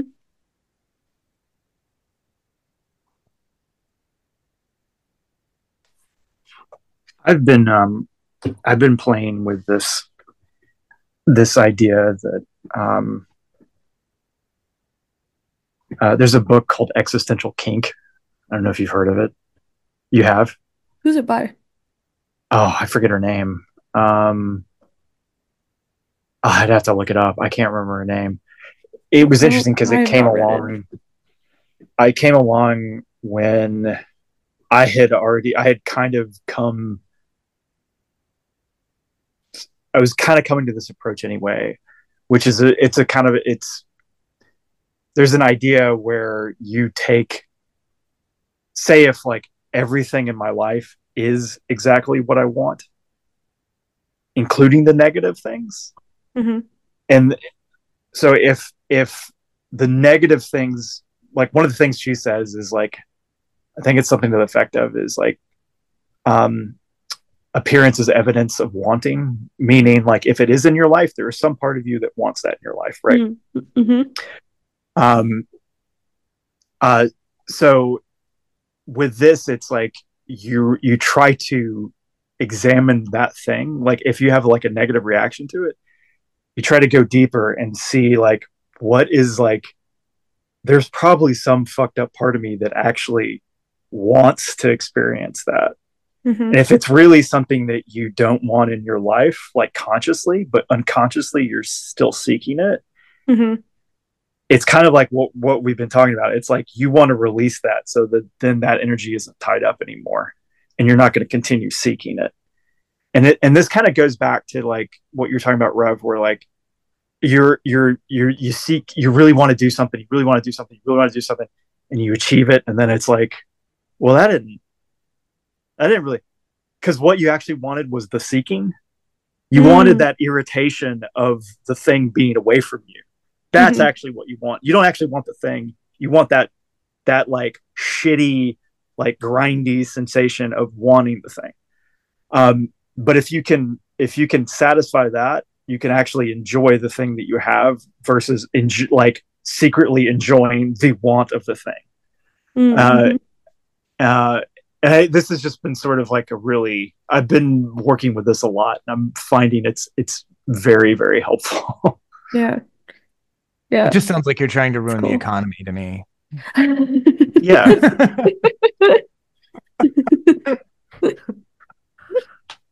Well, that's what I want. No, I'm just kidding. It feels Yeah, like there's a cool opportunity there for letting yourself want that kind of like grind too, and just being honest with yourself instead of lying to yourself, and instead of Yeah, and like you don't have to be like, well, like that's a dumb desire, and you should instead be happy with like what's in front of you. It's like, no, it's okay to want to like manically fall down a rabbit hole and like stay up for 24 hours working on a thing, but just be honest with yourself about wanting that and then do it. yeah, like digging yeah, your feet in and gritting your teeth with a sparkle in Yeah. your eye. Yeah, that's part of like that I that kind of stuff like is also part of the ecstasy of being alive, and it's also Mm. part of the thing that fascinates angels is like the true desire to do that. They're like, this is like like could be considered like horrible, but it's so exciting and so ecstatic, like more of this, more of this.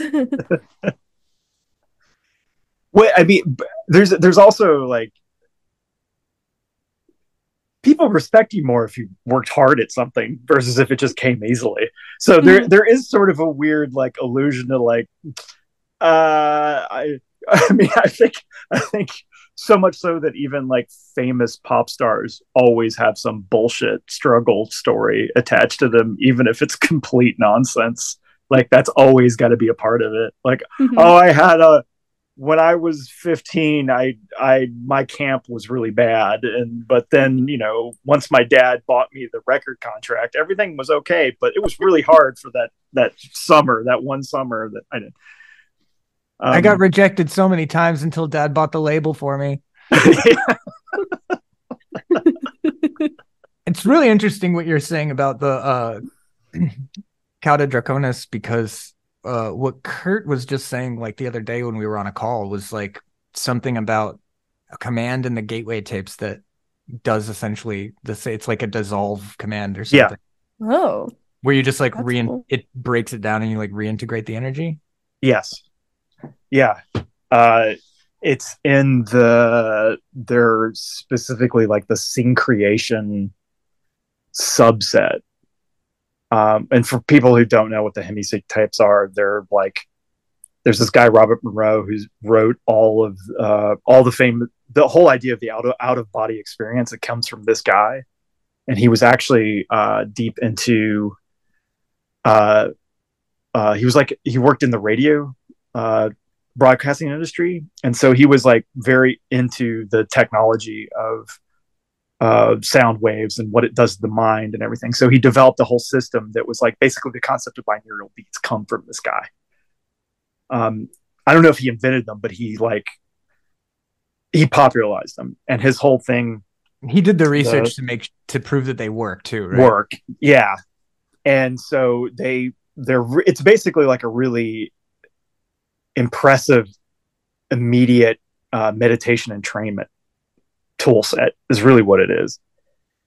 And in it, they will give you like certain commands that you can then like access with like just a breath.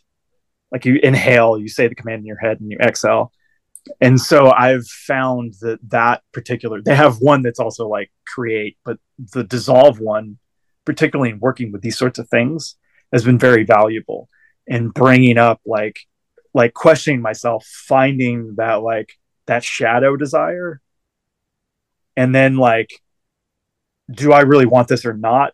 It'd probably be better if like I, this is actually resistance, and like I'd much rather not have this resistance in my life, and then Hmm. dissolving that. And like it remains to be seen how effective this is going to be, but it's been really interesting because like if I try to revisit it, it's like there's no energy to it. Mm-hmm. So something is being resolved in that process. Um, yeah, Cool. It's so like liberating when you go back to that kind of stuff. You're like, I feel there's nothing there anymore. yeah. That's just like an object. Okay, cool. I will get like giggles up well in me, like this like lightness, you know. Hmm. Lately, I've been thinking about the word enlightenment as just meaning like dropping dead weight. Yeah, Mm-hmm. getting lighter, literally Yeah. getting lighter. Yeah. You just do that forever until there's nothing left to do. Then you're enlightened. Like, I think that is kind of what it is. And then you get bored and you hook onto someone else's desire and you come back and you do it again. yo, let me get a sip of that karma, girl.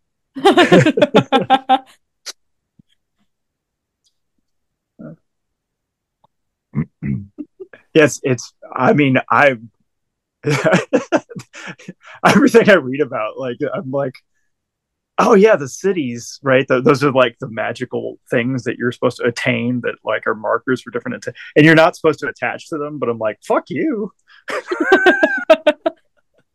Or does it count if I also know they're illusion? Yeah, they're also illusion. The whole thing's illusion. I still want it to be better. I'd rather have my illusion have less suffering. Can we do that? See, that's interesting because that brings up something interesting for me. Like, there have been times in my life I've almost always been aware that it's all bullshit. Like that it's all just like stuff stacked on top of stuff, and if you get to the bottom of it, there's not really anything. So like there have been times in my life where I've really poured myself into something, knowing that it's all vanity. And just like allowing an obsessive nature to happen because I'm like, well, I don't have any motivation to do fucking anything otherwise. Like I honestly don't feel comfortable in a body. Like I don't like the mortal experience. After years of practice and experiences in altered states of consciousness, and even when I was younger, I was like a psychonaut. I feel better. I feel most at home when I'm disembodied. Like when I'm this weird octopus shape that can just take forms at random. Like I'm some kind of like shape-shifting weird spirit before I was human. And I don't much care for being in a human body. Like it just, there's so many things about it that I'm like, this isn't my natural state. And maybe that's true for everyone, but I feel like I'm like really aware of it sometimes. But something like this movie like really helps to take the edge off of that and be like, Mm-hmm. but as far as like desire goes, like there are things like it's like scaffolding. Like you can allow yourself to take on desires that you like know are fleeting or temporary or something that it's like, oh, but it's like, what else am I doing? Like, I'm not, if you're not like compelled beyond reason, if you didn't have like some, if your kids weren't killed by the Joker, or if your parents weren't killed by like the Joker, and you have this like arch nemesis situation, you know, you need like those kinds of things. That's how story is made, and that's kind of what life is about. But like at a certain point in doing like releasing, you're kind of like, well, what do I do? But Mm-hmm. the thing that I noticed happened to me is like when I was a kid, I took on a bunch of those things because it was like, well, you need to be about something. You're here. Mm-hmm. Uh, and then forgot that I just took them on. Mm-hmm. And it's like 25 years later, like, oh, I actually can just let go of that thing. It's wild. Like the that's also described in the idea of taking on someone else's karma to reincarnate is like the danger is you can forget that that's what you did and just Mm-hmm. keep fucking going and stacking on more lifetimes and get caught up back in samsara again. Mm-hmm.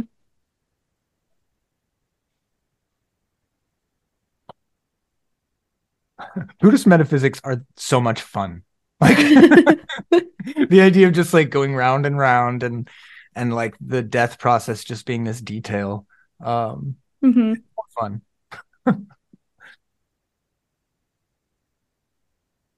Yeah, It's like life is a carnival ride. yeah, or a circus. Or a circus. Man, that kid circus was so chaotic. When they all ran onto the floor to grab the balloons, I was like, whoa, whoa, whoa, are they supposed to be doing that? The performers are like, yeah, sure, whatever. Now there's kids It's out here. it's Nice. Europe in the 80s. They're like, yeah, if you get stepped on by an elephant, it's your own fault. Like Whatever. we don't even have release forms yet. I was very nervous when she kept talking about, she's like, I'm gonna do a trapeze performance on the full moon. She's like, no one ever survives those. I'm like, is she gonna die? I'm like, oh my God. Yeah, If I she know. dies, I'm gonna be really, really sad. Yeah, that It, was it cool. definitely felt like it was heading to something, but yeah. Hmm. I think that was like catching him into the thread of like the importance every moment takes when you know you're going to die, which is something that he didn't have. Yeah.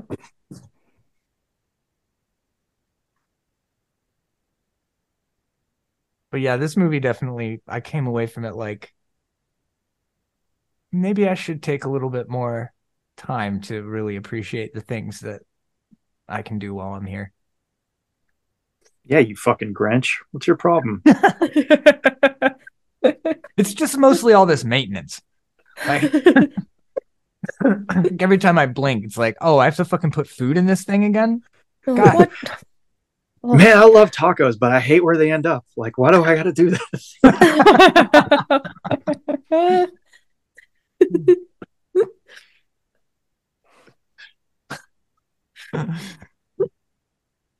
It's like my nature is just, I just want to be nestled in the roots of an ancient tree and left alone. I just want to be still there. That is all I That's need. it. It's like that's the whole reason that you became a human, just so you could die and like So I could appreciate decompose. it more. Maybe that's it. uh, Maybe like then the body gets like bilocated or like attached to a certain place. Maybe that's Hmm. part of it. Yeah, yeah, and you get to like you get your spirit then gets to like the full rest of the whole decomposition process, and that's it. So until then, you might as well Yeah. just fuck around and have fun. It also might be like after so long you stop really appreciating your spirit existence and you have to come go through like a difficult human life full of trauma and suffering so that when you go back you're like, oh, I've got a couple more millennia before I lose sight of how great this is again. You're like, cool, okay. I love the idea of like you die and then there's like a you're before some greater spirit that's like so and then you ask them, so what was that all about? And they're like, we just really needed to move this soil from Iowa all the way down to Florida, and you were the best way to do it. You volunteered. You may have forgot about that. It's like, did you have fun? You're like, fuck, kind of. Like actually your Swiss ancestors owed a debt to some Danish ancestors. So we just gave them, a chunk of We gave dirt them that was you. yeah. We needed 160 pounds of topsoil, and you just happened. That's very generous, Kurt. I'm like 135 wet. You got time to fatten up. That's the thing. I want to get jacked. I want to get jacked in my 40s because that's when if you get jacked in your 20s, you're like, then you have to keep it up or you just get tubby.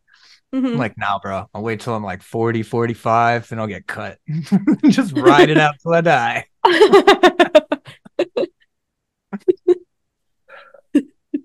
That's actually where they say most of those like strength sports. That's like where you actually peak is in your 40s and 50s, 40s into 50s, I think.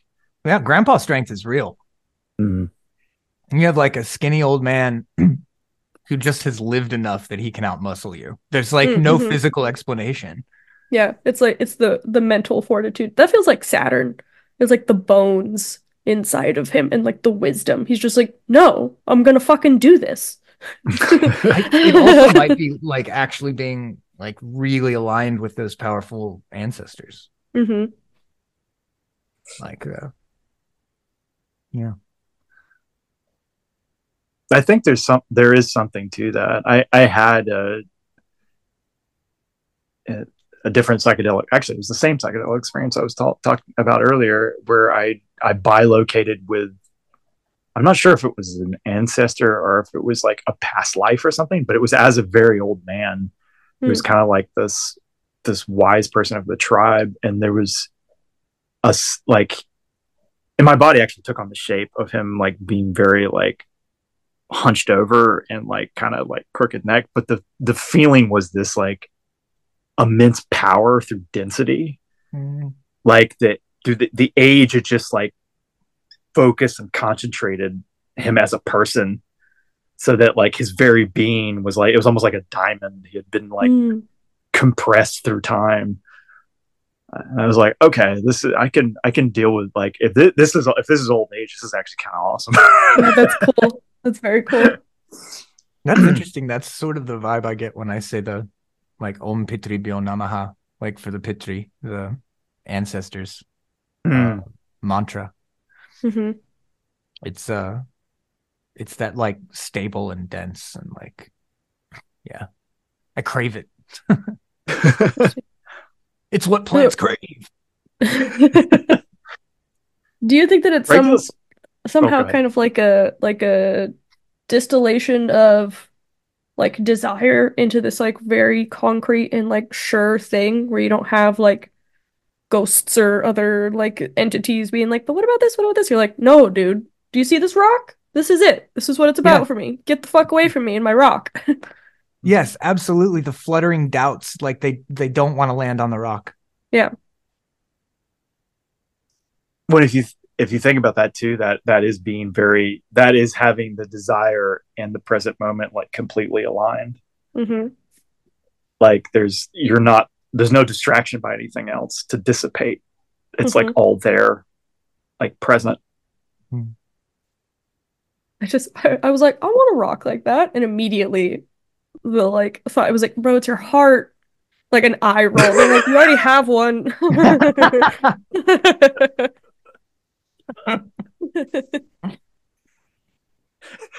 It's always amazing that like the most advanced spiritual shit is always like, yeah, there's this book in the third grade you probably read that had everything in it. Yep. When a Everything else is child everyone getting distracted by like, well, how does it like work though? So I can like write an angel taxonomy book, you know? Like that's not important. already too adult, when a Yeah. child was a child, what part of that do you not understand? Yeah. Yeah, and that is so everyone experiences through trauma like some form of, you know, consciousness fracturing, but in some more extreme cases it's like really a whole lot of fucking work to be able to have like your thoughts reined in that you're present at all, like to be hmm actually present, hmm and even more work to then let desire unfold from that place. Yeah. uh Yeah, your body has to become like a safe site for settling and so that you can then upwell like through your body. Because if you're not like in your body and feeling safe to come back to your body, there's no way that your desire can then like upwell like out and through you. and that's it works like that with spirit contact too. Like if you're saying a conjuration and you're like bouncing off of the reflections you read in books about that spirit and like what you might expect or what you're afraid of or all those things, like you're already clogging the channel. hmm You're already like trying to force things out there. But it's And interesting. Go ahead. the angels were very patient with me when that was happening to me. They're like, "We'll wait. We're right here. Whenever you're ready." It's interesting what you were saying too. You almost have to access like the divine masculine in yourself to calmly and confidently create this space for the feminine to then like emerge and take that. I very much think of that pace that isn't forcing things as like a hmm feminine current. Um, you're open, but that doesn't mean you're like I often think vulnerable is a shit word that like most of the time when it's used, it's like because like an open heart chakra isn't vulnerable at all. You're actually pretty much invincible when you're like your heart is glowing. hmm It means that like all the things that can actually pull the rug out from under you cannot get to you. Um, it would take physical force, right? Like, hmm but Even then, you just like flop with the rug and find your way back to center.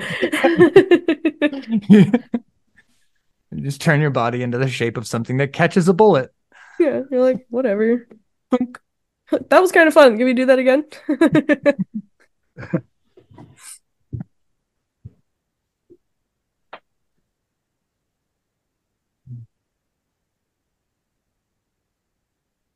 I'm gonna start saving a like a really baller question for the last few minutes of the show so that it ends on like a really cool note rather than like how it always does, where it's like the gaps between talking get longer, and then it's like, okay, it's been over 2 hours. Like, I should just like have a thing where it's like when it gets to around 2 hours, I'll be like, oh, by the way, boom. Okay, well, Are, workshop, are, workshop are a you question. should What's your question? Oh, I said I'd like to. I know. Well, you could, we can workshop one. Okay, we could Like, let's workshop. do it. I vote we just stare at each other on Zoom for 5 minutes straight without saying anything.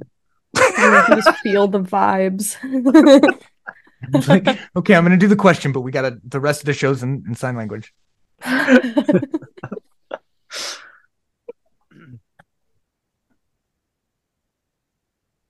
Hmm. So I imagine with work like that, like I mean, I genuinely can't imagine doing work like that. Like it's completely outside of my reality, but like experientially. But I can already like see how like a lot of those techniques would be really valuable in relationships.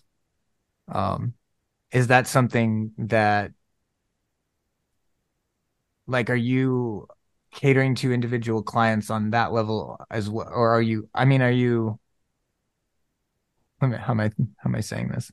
Like, if you did a course where like people could show up and just like learn about this stuff and try it on their own, um, that seems like that would be something I would love to join in Hmm. on. Rather, so like you're looking at doing that on top of doing the like one-on-one stuff. Yes. Yeah. Yeah. I've had the what I am going to do, here we go. This is the way to make this actually happen. What I'm going to do is set up a like introduction to somatics course. Part of the dream that I have for that is that it have like a piece of it tailored specifically to folks who uh work with spirits as like, hey, this is how some of your spirits might be trying to talk to you. So that's why you should be interested in doing this particular work. And it can also help you like unpack childhood stuff, unpack trauma, make you a better communicator in relationships with people. Because then, like, it's a little weird to do at first, but um, when I don't have words to describe a feeling, it's very helpful for me to be like, my heart feels like it's just squeezing right now. Mm, And that's what I have to contribute to the conversation. Maybe kind of like unpack or try to extrapolate from there. But I'm like, that is how I can share my feeling with you right now. Is my heart is squeezing. But yes, I do want to have a like introduction to somatics course for wizardy and not wizardy people. But I think it's helpful for everybody that has a body. yeah. What That oh, go go ahead, ahead. Craig. Oh, that alone is actually pretty interesting to like what you're talking about. Like instead of like trying to formulate or like create words for the experience to just say, "Hey, I'm this is happening to me right now." Yeah. Um, when you do that, how do people react to it?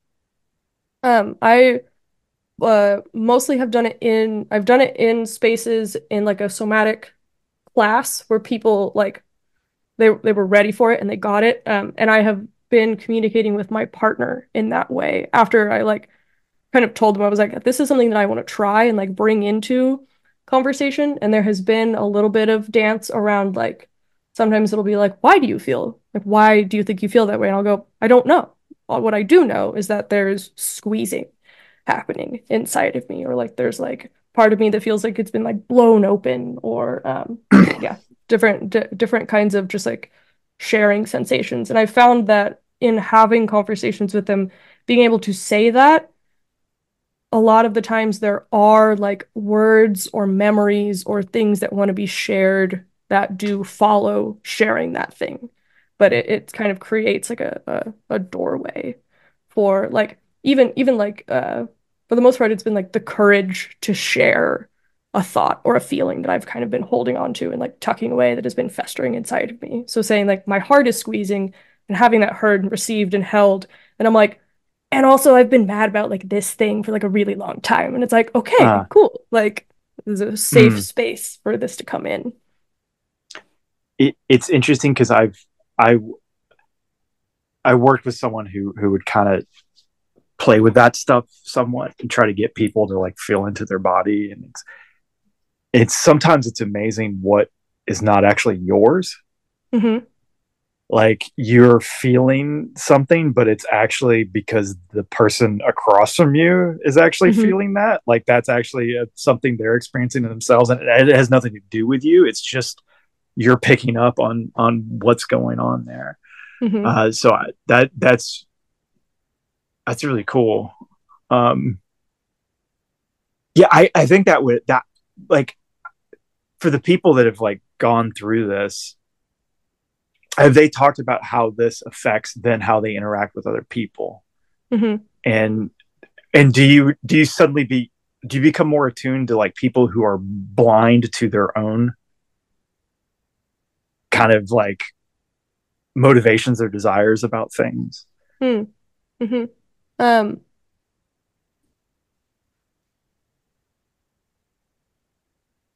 that it's not something that's immediately coming to mind for me as something that I've Hmm. been tracking, but I also know that I like as someone who got like a psychology degree and wanted to be like a therapist for a while, it's something that I've been trying to track in my own self to not project stories onto other people. So I've been doing a lot of like prompting other people. I will prompt other people into their bodies and then listen to what they have to say instead of Mm. like noticing like I'm picking up on this, so that must be what's happening in that other person's body, which sometimes is true, but like it will instead be a prompt like I'm noticing this happening with your body. What are you noticing about that inside of yourself? So then they can share about it instead of me being like an authority on what's happening with them. Mm. Feel like cutting out little tiny projections is just this never ending chore Yeah. for anything if you're a spirit worker. Like I'm curious what kind of like yeah, have you had any issues with um any kind of like do you smudge your clients? Like or do Mm. you deal with things after if there's any muck about you? Like I'm just curious what kind of because I'm personally kind of uh like trepidatious about sharing certain Hmm. energies with people. So I'm just Hmm. interested in how that works. Yeah, I would just clean myself off. I just do a cleansing Yeah. after. Um and kind of like just like take care of my space and my stuff and just make sure that I have like more like filters on, I guess, than like really hard Hmm. like boundaries. So, Yeah, that's filters is a great word for it.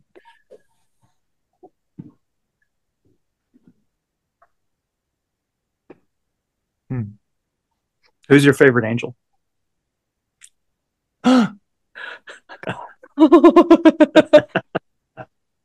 All the rest are not going to be mad. You know that, so that's cool. yeah, I know they'd be like, whatever, that's cool. I I don't know if I have a favorite. Yeah, favorite might be the wrong way to prompt this. Yeah, I'm like, I What don't. what was there one that you can think back that had a pretty profound, like more so than the others? It stood out as like the interaction.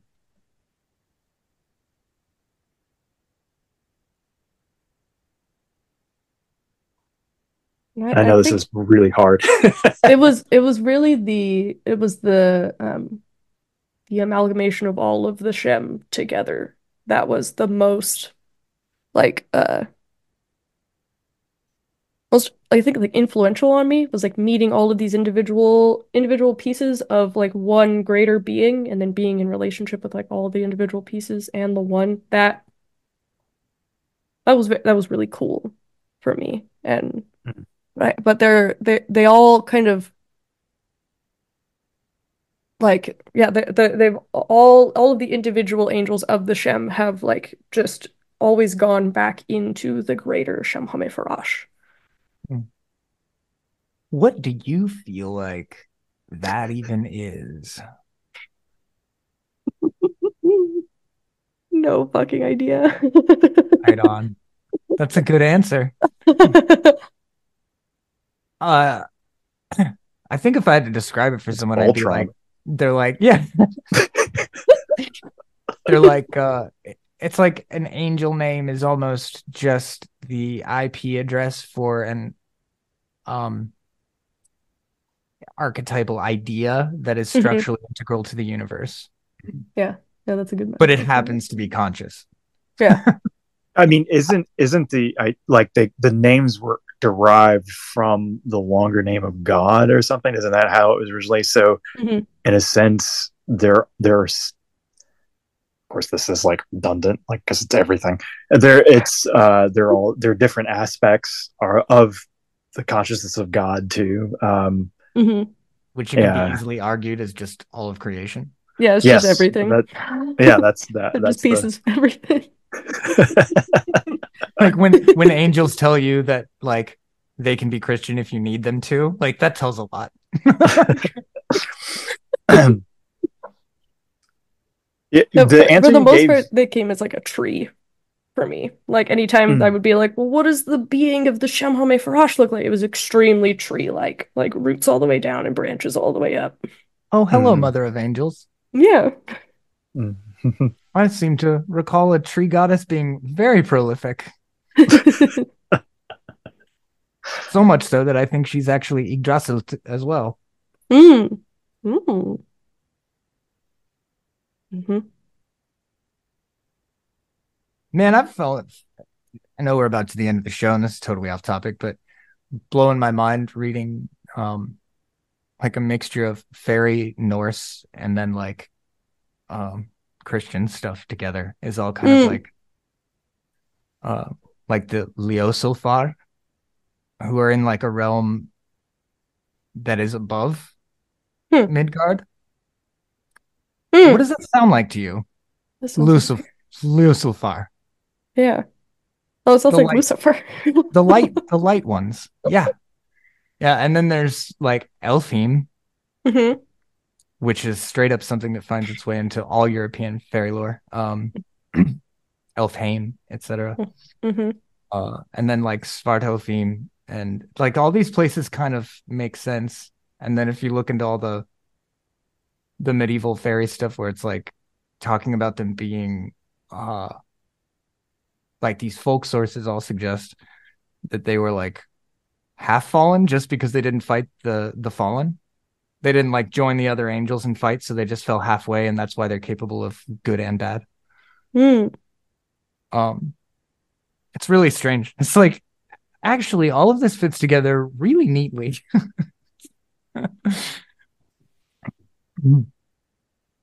I'm really interested in Daniel, not just because like in general, but reading this is interesting. Like because Daniel is a listed Shemhem Mephiresh angel, Hmm. but Daniel is also a listed fallen watcher. Hmm. Same exact name, the same way that Michael is an archangel, but Mikhail is that is the Hebrew spelling. Like Michael is the Hebrew spelling translation. So like Michael that is a Shem angel is the Michael. Um, but Daniel being a watcher and an angel, like it's interesting because it goes in the face of the taxonomical difference that is displayed in the text.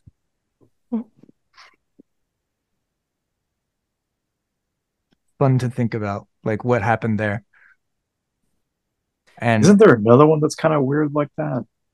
possibly, but I think it's Um, really interesting how they chose Daniel for this movie because Daniel's an angel and a fallen watcher, and yeah. he literally falls in the movie. Oh, it's Samael, I think, because it's not that he's a watcher, but he's also there's some people are suspicious of that one as an angel because it's also like uh I'm trying to remember how this went. It's something like it's potentially like also Satan or something like that. There's some other like other connotation with Samael that makes some people say, "Oh, it's the you can't trust that archangel," I've heard that which too. was not which was not my experience with it at all. Same. I mean, Yeah, the things the things he showed me were out of this world weird, yeah, like literally out of this world weird. Like that he was a very active spirit on Mars when there was a civilization there, and which is really interesting. Like it was like this, like yeah, I found my way to Earth, and now mostly I'm good. You know, I'm still Samael, but I'm here to help. Like you need something blown up,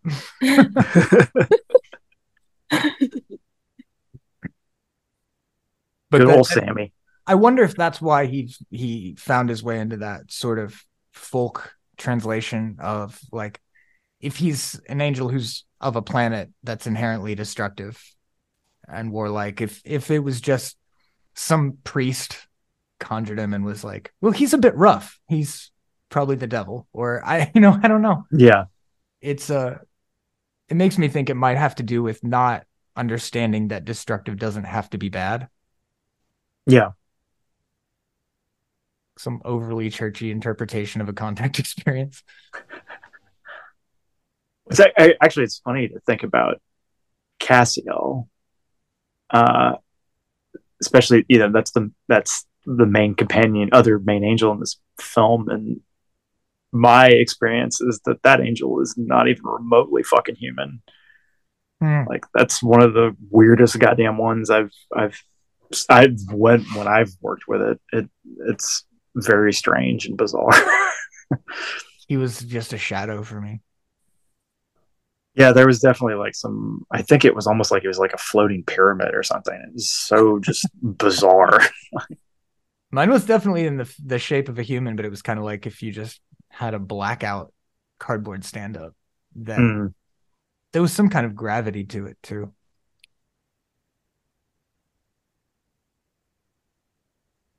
I'm kind of excited to get to Samael and Cassiel this time.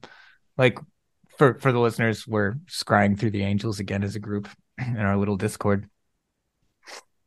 And that whole embodied thing has been very prevalent through all of Yeah, you.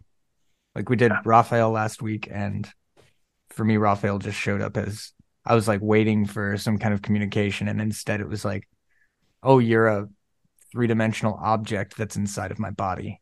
And we're moving like this now, and you're showing me that the body is just a spaghetti junction of spirits. Like it's just a place where spirits entangle. That's what the body is. Mm-hmm. And it's just a lot of that stacked on a lot more of that.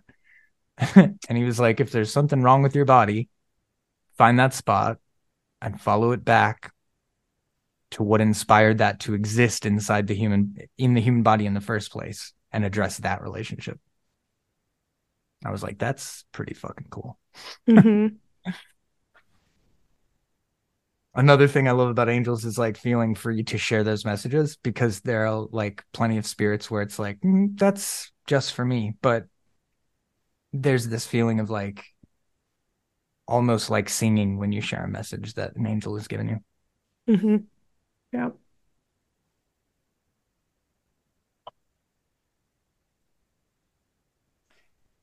yeah. Your answer about my question makes me reflect back on my experience with them, and it is a similar thing. Whereas what stands out to me is the breadth of the journey and the sense of like this is all building to um,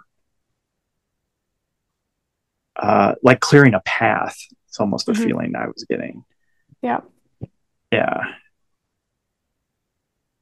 Yeah, they're good little cheerleaders for it's like, first of all, we're gonna figure out what it is that you actually want to be walking towards so that this isn't a waste of your time. And then as soon as we do that, we're just gonna keep reminding you what it is that you actually want to be doing every time you come talk to us.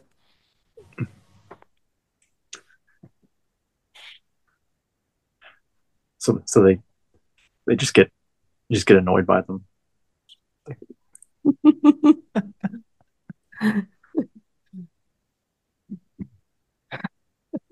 It's annoying only if you're not being honest with yourself. Yeah, That makes me really. think about the process of becoming a saint and the Greek Orthodox tradition, which is basically just you can boil it down to just being so annoying that God just brings you into heaven. Because like their whole thing is like it's the same journey with the Buddha actually in a weird way, right? Because they're just like they pray incessantly, and then like a miraculous thing will show up to them, and then they're just like you're the devil, and then they keep praying. It's basically what it is. Like so there's always this like yeah, he saw an angel and he was like he revoked it. He was like that's not true. It's false. It's the devil. It's just kid. And it's basically and like reading this, I'm like, oh, so you're just so fucking annoying that God's finally like, just shut up. Here, come on. We'll bring you in here so I don't have to fucking listen to you, bitch.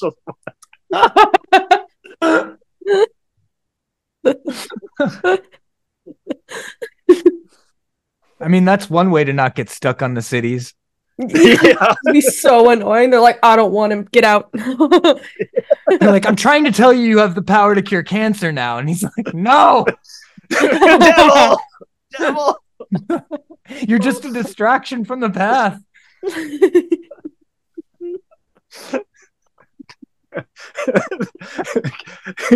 He's up there. He's still playing. He's like, oh, this weepy fuck. Just keeps. I think weepy fuck is one of my favorite ways to degrade someone now. It's like someone honest enough and vulnerable enough to let their feelings out. Like, you weepy fuck. Like, it's so mean. And the idea that God is saying that is even funnier. Yeah. Yeah, I don't make mistakes except you. Fuck.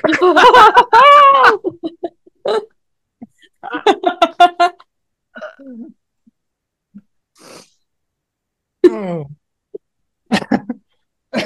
Gonna have to start a whole new infallibility campaign. Well, it's been a good bit over 2 hours now, and yeah, do you have anything upcoming or anything you want to plug? I'll obviously make you send me links and fill them show notes, but Yes. So I'm still streaming Geomancy on Twitch every Thursday at 5 p.m. PST. My username is Planet Destroyer 54, which I'll send you that link. If anybody is interested in ancestor somatic ritual healing stuff, I'm working out a way to do it virtually. Um, if anybody is interested in being a guinea pig for that, there's a contact form on my website, and you can email me if you're curious about that. Um, if you're interested in booking, I'm booking clients for somatic sex education sessions. Most of the time, they've been like virtual like coaching sessions where we'll kind of talk through your goals, and kind of workshop some like different somatic practices, and then there's like little like homework for you to do, and then we'll come back and we'll talk about like what your experiences were with that stuff. Um, if you're in the Oregon area, I'm also taking clients in person, so you can reach out to me and we can get something arranged for that. I think that's it. I'm on Instagram if you want to look at pictures of my self-suspension art performance stuff. There's pictures of that on Instagram, which I can also give you the link for. Marissa.Gamberutti is that. and if you follow me, she's on my friends list, and that's easier. Yeah, there you go. Um, and I would like to mention again, I know I mentioned on that little like short sermon thing I put out, which hopefully there will be more of those in the future if no one minds me speaking very slowly, because I don't like to do things scripted. I like to just talk. But we are taking questions. Like if you listen to this and you have questions about stuff we talked about or about the film, or you just want to like, if you want to be a guest, whatever, email us at the only real soapbox podcast at gmail.com. The only real soapbox. There are like 30 of them. So the only real soapbox podcast at gmail.com. And damn, thank you so much for coming. And I mean, obviously it's just fun for us to catch up with our friend, but like I feel like a lot of this was really valuable, and the small group of really loyal listeners that we apparently have, I think we'll get a lot out of this, and like really appreciate you coming. Yeah, thanks for hitting me up. The movie was also fantastic, so thank you for turning me on to that. I'm so glad you liked it. Yeah, I knew you would, but fuck, it's a gem. It really is. Yeah, I'm Kurt? curious about seeing his other stuff. I know Yeah, famously Paris, Texas, I think is, there's a sequel you said to this too. yeah, which Hmm. is interesting. Yeah. Uh, so I'll probably have to dig that up too. Right on. Yeah. Well, I guess that's it. Yeah. I ain't clicking shit. Fuck y'all.